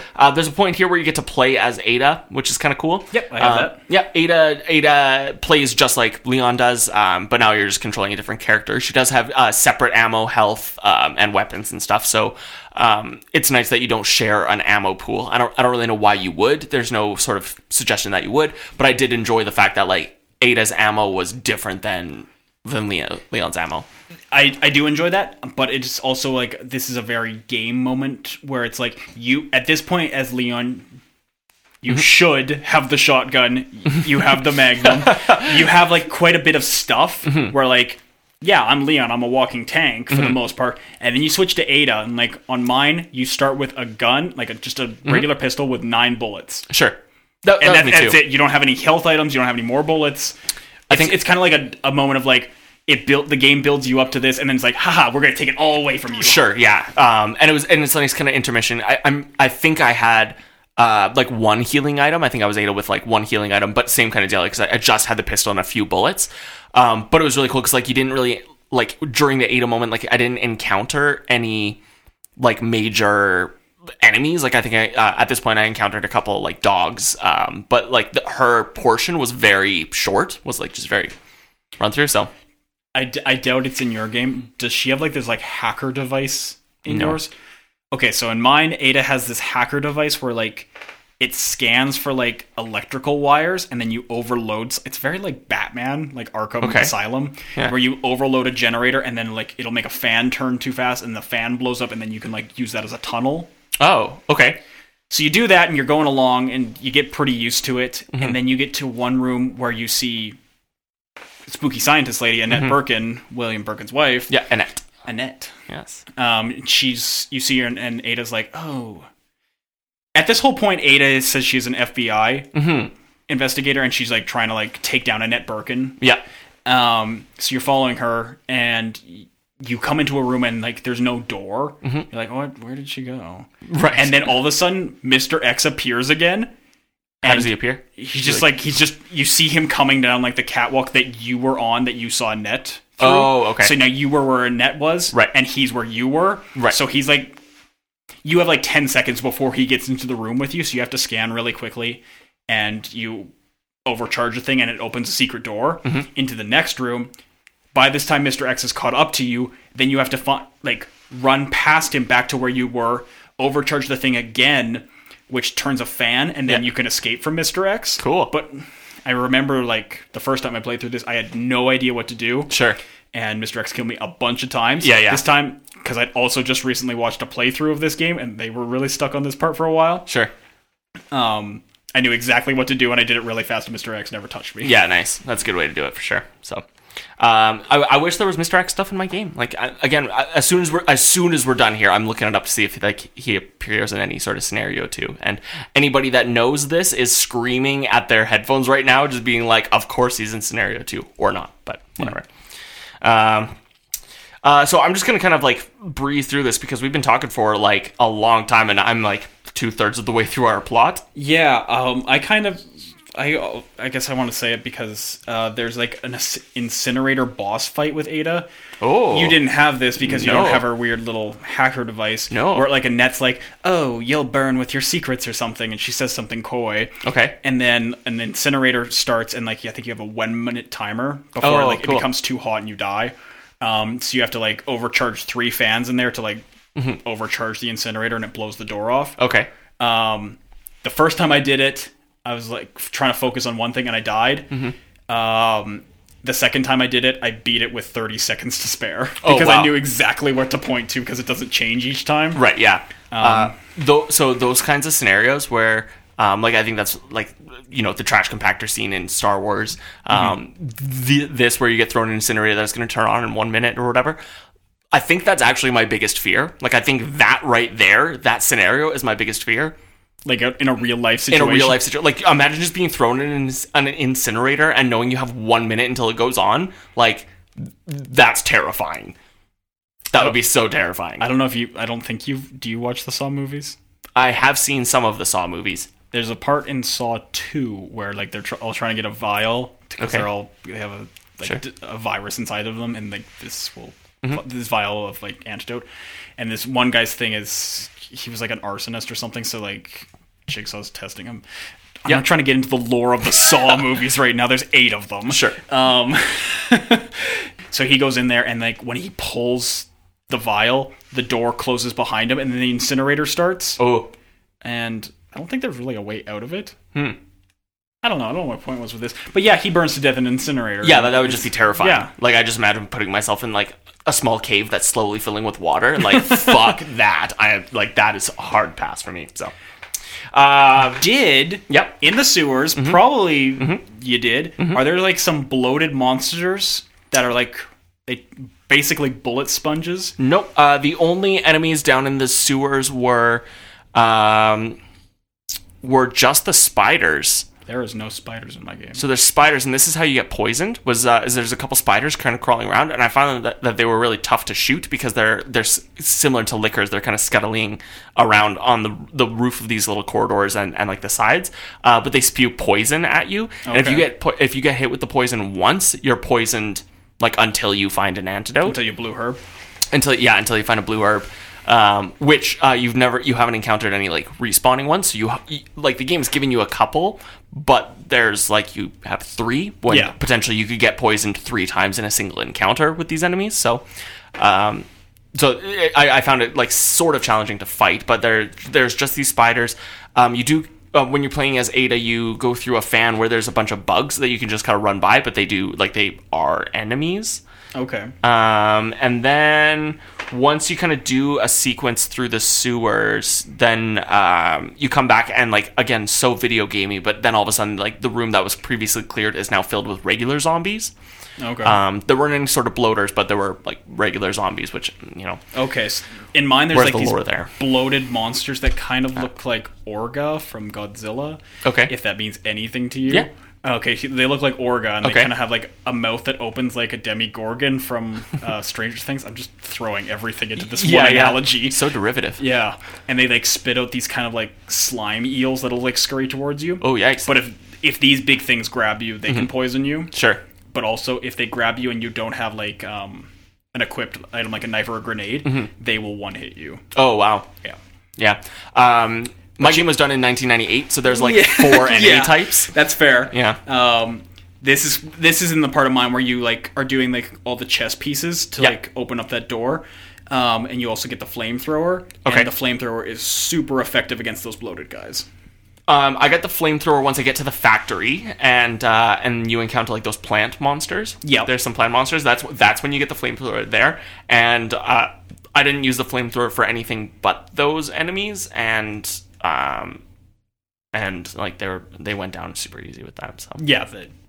yeah, Who would have thought? Fire beats plant. fire beats plants. So This is where I have the second Birkin fight. yes, so this is where I have the second Birkin fight on the like the tramway, or Mine's not on a tramway. Mine's kind of like you hit him with a crane. oh okay, yeah, so it's in the same area. Yeah. Yeah. It's like a train station kind of thing. There is a train station in mine, but you don't fight him in that. Okay, so in mine you get on like a tramway, like a gondola. Yep. And he starts kind of breaking through the ceiling. You just shoot him a couple times, like his hand, and whatever, you arrive safely. Then actually no, Ada gets hurt, and you put her in a little bed or something, and then when you come back, you like load up a train, and it starts or it's kind of like lowering, like on a crane system. It's like a train, and that's when you fight him. And so it's this is kind of like industrial construction-y area, and then it's like just a pure open fight. Okay, yeah. Mine before you go into like Nest is what they call the lab. Oh, okay. I don't know if they call Yeah. it that in yours. It's called Nest. They might have. I didn't catch Doesn't it. matter. Yeah, you're like fighting him, and if you don't know it was super easy this time because I knew exactly what you have to do, and I had the Magnum this time, or Sure. the Lightning Hawk. Sure. Sorry, I keep calling it the Magnum. Because he's got like, in typical Resident Evil fashion, there's like a big yellow goopy eye on his arm. If you shoot that with the Magnum, he's stunned for like a very long time. Right. So you hit this crane button, which is like attached to like a C can, and it swings out the one way. Then you hit the other button, and it comes back and it hits him. Okay. And then you have to do it twice because like the first time he grabs it and it kind of like pushes him, and he's like, eh. So Right. you like swing it, shoot him with the Magnum again, swing the crane back, and then swing it back again. This you can one hit kill yourself with the crane. Right. And I know I did it a bunch of times my first playthrough. Nice. Because he's trying to get at you. Yeah. And there's only so much space to not be hit by the crane. It's not a very big boss arena. Yeah. That's super cool. Yeah, it's a gimmicky fight, but it's fun. Yeah, that's cool. Yeah, all my boss fights were exactly how I said. It's just like shoot it 6 times with the Magnum and walk away. But when you get the Magnum parts, like to upgrade your Magnum, Yep. it's called the Mugnum parts in my game, like MUGNUM. Okay. And I was like, that's a translation error, probably, or something. Maybe, I don't who know. knows? Yeah. So you fight him, and then you do a couple other little things, and basically that's when you take the tram down to Nest for me, and you make it to the labs. Then kind of like the whole thing is there's different degrees of wristbands to access different areas. Okay. It no longer becomes like a key thing. You have like a level 1 wristband, and then a level 2, level 3. There is a level 4 one, but Ada just hacks the console, and it's like at the end of the game. Cool. There's nothing there for me. Like things are. One of them is like a fingerprint scanner. Okay. One of them is just a fuse that you have to turn on. So you just kind of like you basically come to this point where there's a fuse, and then there's like a Y path. Yep. You can go down one path, but it's like locked for something, but you can go down the other path. You get a fuse, you bring that fuse back to the main area, you put it in the kind of central area. Now you have access to both areas, basically. Okay. So there's no sort of level 1, level 2, stuff like that. But you run through so now we're in just kind of like these like laboratories. So where this is supposedly where... This is where William Birkin was working on the G-Virus sample to infect it and sell it to the U.S. government. There you go. Jeff said it perfectly. Yeah, so this is Resident Evil's Umbrella's secret underground facility underneath Raccoon City. Uh-huh. Funded by Oswald E. Spencer Marcus and Edward Ashford. Oh, wow. Specific.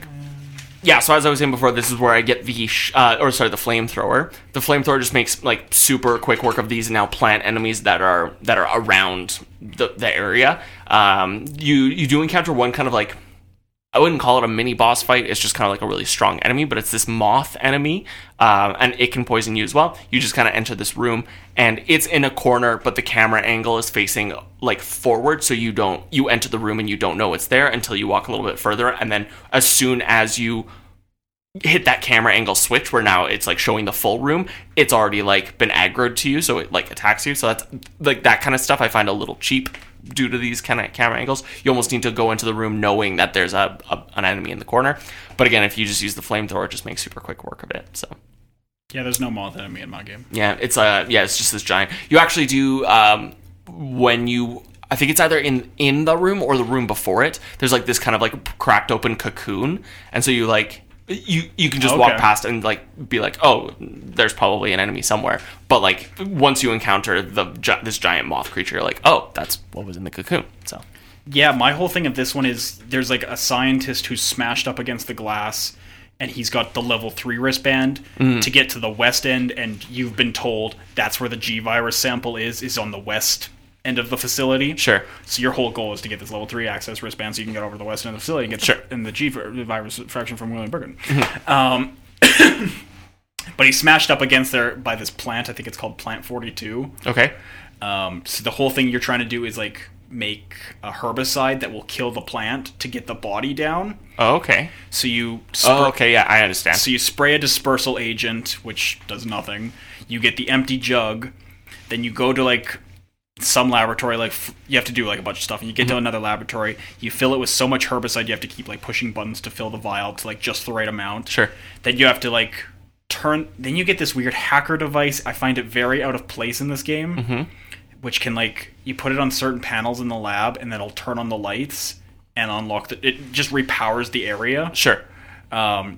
It's also very Batman-like Arkham thing where you have to like adjust the sound frequency so they're the same. Okay. It's really weird, and it doesn't fit, I don't find. Sure. It just kind of comes out of left field. But you do that, and then you like find the cryogenics lab, I guess, and then you take that herbicide, you put it in like the cooling thing for a little bit, you cool it, and now it's like good to go because you found a note that said, if Plant 42 ever gets out of control, do this. Right. Back up for just one sec. You said that there's some sort of like radio frequency style puzzle or mechanic or whatever? Yeah, you're going along and you see like these panels that kind of just look like, it's like a electrical panel that like someone's ripped the cover off of, and like you could put something there, but you don't have anything to put there. Okay. So eventually you get to this one room, and I think it's called like the Muff device. Okay. Which is a dumb name. Yep. You can switch at different frequencies, like one's Muff, one's Mud, and one's like OCS, I think. Okay. So you have to examine there's like usually a sticker on like the electrical panels. So it's like, this one's OCS. So you have to like go to the item thing, flip it to OCS, and then adjust the two frequencies, and then you put it on the wall, and then it powers up that area. Okay. Do they use that mechanic elsewhere in the game? No. Either earlier or later? No? No. Just at that one time? Just in that one area. That's why I don't really like it. I feel it's a little out of place. It's kind of messy. Yeah. Like, it could just as easily have been, like, kind of how, like, in yours, I need a breaker to put in here that powers on this room. Now I can go in this door. Yeah. Because you do that earlier in the game. You have to find, like, breakers and then, like... fuses and... Yeah. So, I don't know why it's this thing. Yeah. It seems like they probably were just, like, trying out a bunch of stuff, and maybe before they had released the game, they had kind of a bunch of, like, little mini mechanics. They were like, oh, maybe somebody can use this, and then they were just like, well, let's find a spot for it, so... Yeah. This whole back half, like the sewers and the factory, like I breezed through these so quick. Like I'm talking, I spent 40 minutes and cleared both the sewers and like to the end of the game. They're very linear for the most part. Totally. Like in mine, because I know you've been collecting the chess pieces this whole time to do that one puzzle. All my chess pieces are in the sewer, so you're doing a lot of backtracking to get all of them to like open that one door. So I spend a lot more time in the sewers doing that. Oh, sure. Because like you need this one to open up this door, and then you like circle back, and then you can get it again. The room where you get the flamethrower, there's the king pawn, or sorry, the king piece and the queen piece, and you have to do this whole bunch of puzzles trying like, okay, so now if I put the king piece in this door, it opens this door, but it closes this door, and if I put the queen piece in this one, and basically it's just doing this whole loop. It's faster if you know what to do. Of course. Like most puzzles. Because it doesn't change. Sure. So but you're right. Like I said earlier, the police station is like where this game shines. Totally. Oh, yeah. It's a much stronger portion of the game compared to the sewers and the laboratory. Not that those parts are bad, just very linear for the most part. I definitely like the pacing because, like I said, I just powered through both the sewers and the factory, which I was like kind of glad to do. Like I don't think I would have wanted to, even towards the end of the factory, or I'm saying the factory, I'm meaning the lab. Even towards the end of that, I was like, okay, like let's wrap it up. Over. Yeah, exactly. Like let's wrap it up, guys. You do a really like. Towards the end, there's there's Annette comes out and she has like a little battle with Ada, and she's like, "Oh no, you've got me," and you end up finding out that Annette not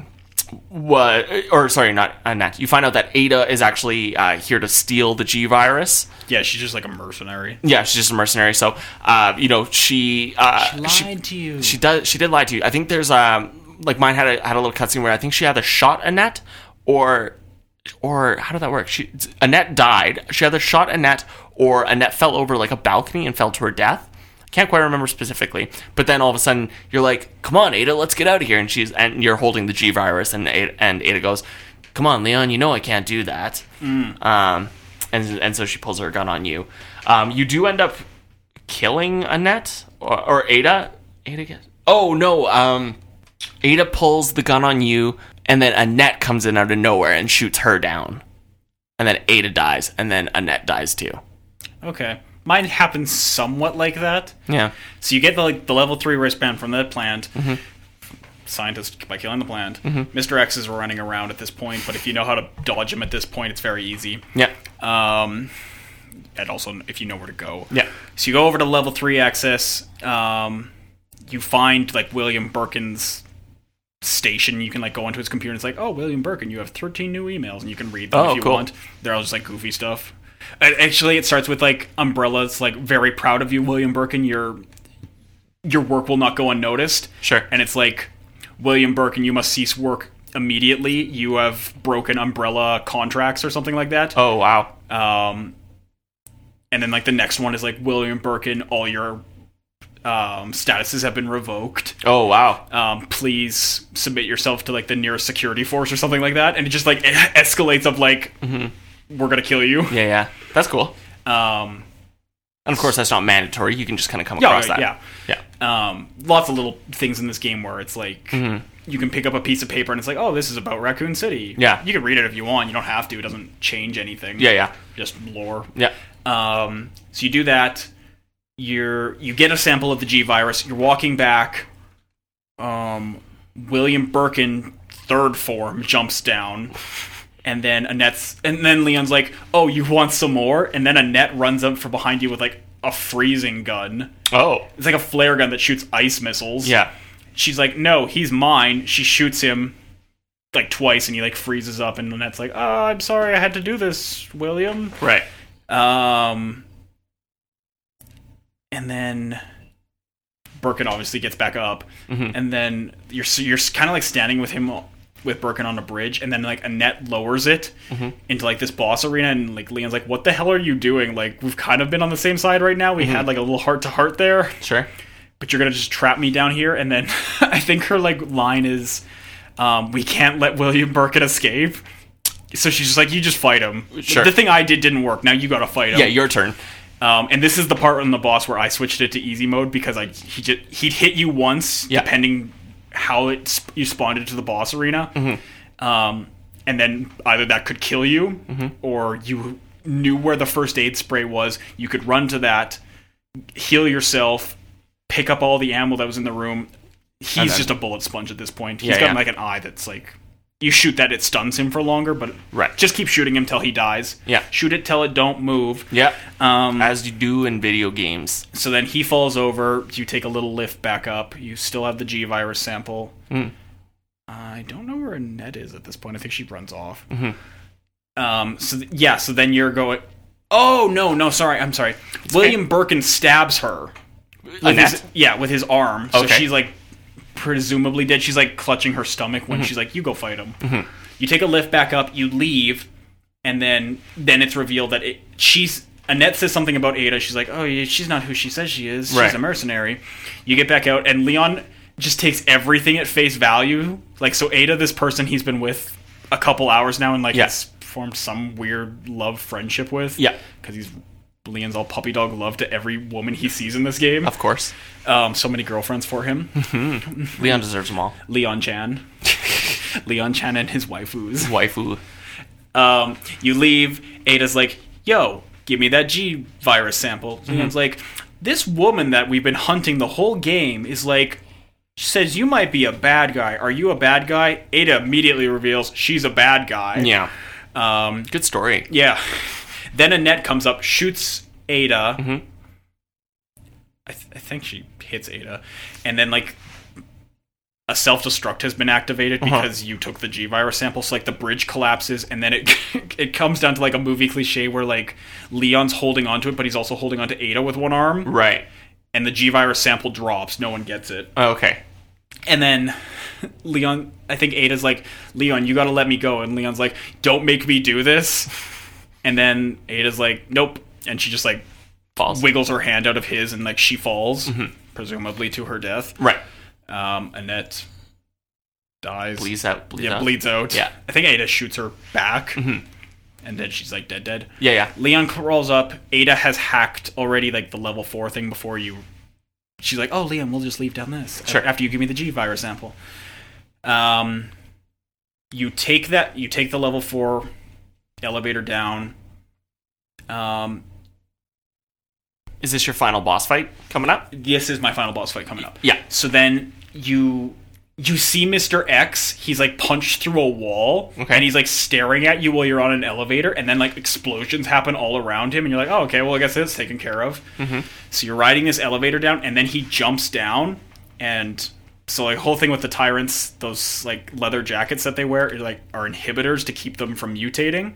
Okay. So, like, the explosions blew his jacket up, I guess. Okay. So he jumps down with, like, a mutated William Birkin arm.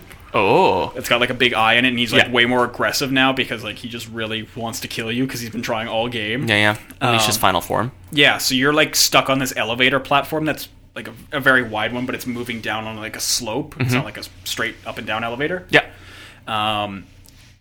So it's a very small space, so you have to keep circling around him and just keep doing so much damage to him. Yeah.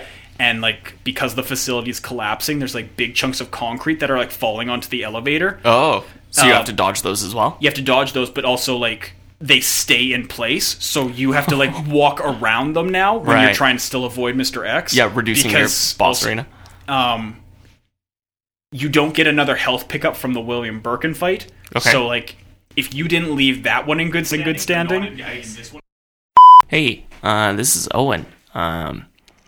Jeff and I just finished up a 2.5 hour recording session of this episode. It is 10:30 on a Sunday night, and we went to go hit pause, and the recording had stopped without us knowing.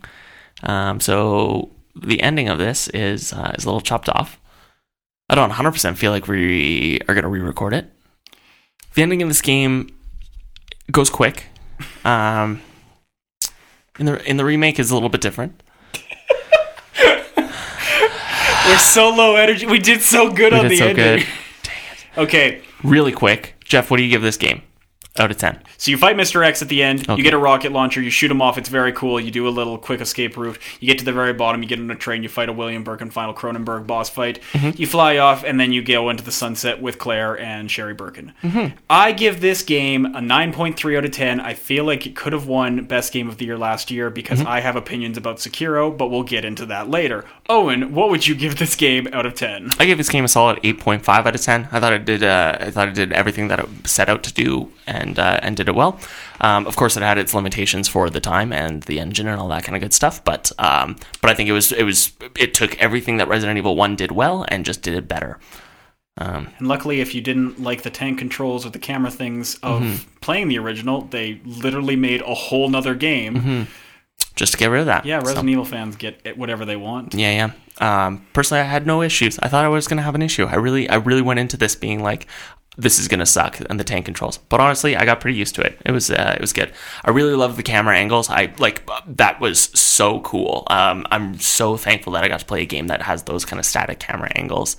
Not like I thought after the opening segments and stuff, I was like, this is going to get annoying. But really, it just kind of helps with the flow. Like, you really just kind of get into it. So I had a completion time of 7 hours and 57 minutes with a rank of D. I had a completion time of 6 hours and 41 minutes with a rank of B. B, yeah. Good job. Badass. You're so good. Thanks. Yeah. Well, you got a D for delicious. Love me them Resident Evil playthroughs. Really quick, what are we doing next time, Jeff? Next, for the Game Boys Advance Episode 3 podcast, we are going to be doing Yoshi's Island. Super Mario World 2, Yoshi's Island. So look forward to that when that comes down the pipeline. This has been great. I've been really enjoying doing podcasting. Yeah, it's just fun. Yeah, it is just fun. I like talking about games. Yeah. There's not much else to re-say. Yeah, if you're looking forward to more Resident Evil content, the Resident Evil 3 remake is coming out pretty soon, I believe in April. It looks just as beautiful as Resident Evil 2, probably the same engine, which has been the same engine since the original. I read a thing where they the remake is done in the same engine that the original was done in. They just kind of cleaned up all the all the models and obviously just got lighting right and dropped the camera thing. But it's kind of interesting that they use the same engine that they've just been developing, right? Instead of just scrap it and go on to a new one. Yeah, they made Unreal Engine 2, 3, 4. Yeah. Unreal Engine 12. They're on 4 right now. Yeah. Yeah, they didn't make 12. When they make 5, it's going to be crazy. Maybe. Also, if you're looking forward to more Resident Evil content, Netflix is putting out a Resident Evil show. There was details leaked about it like 2 days ago.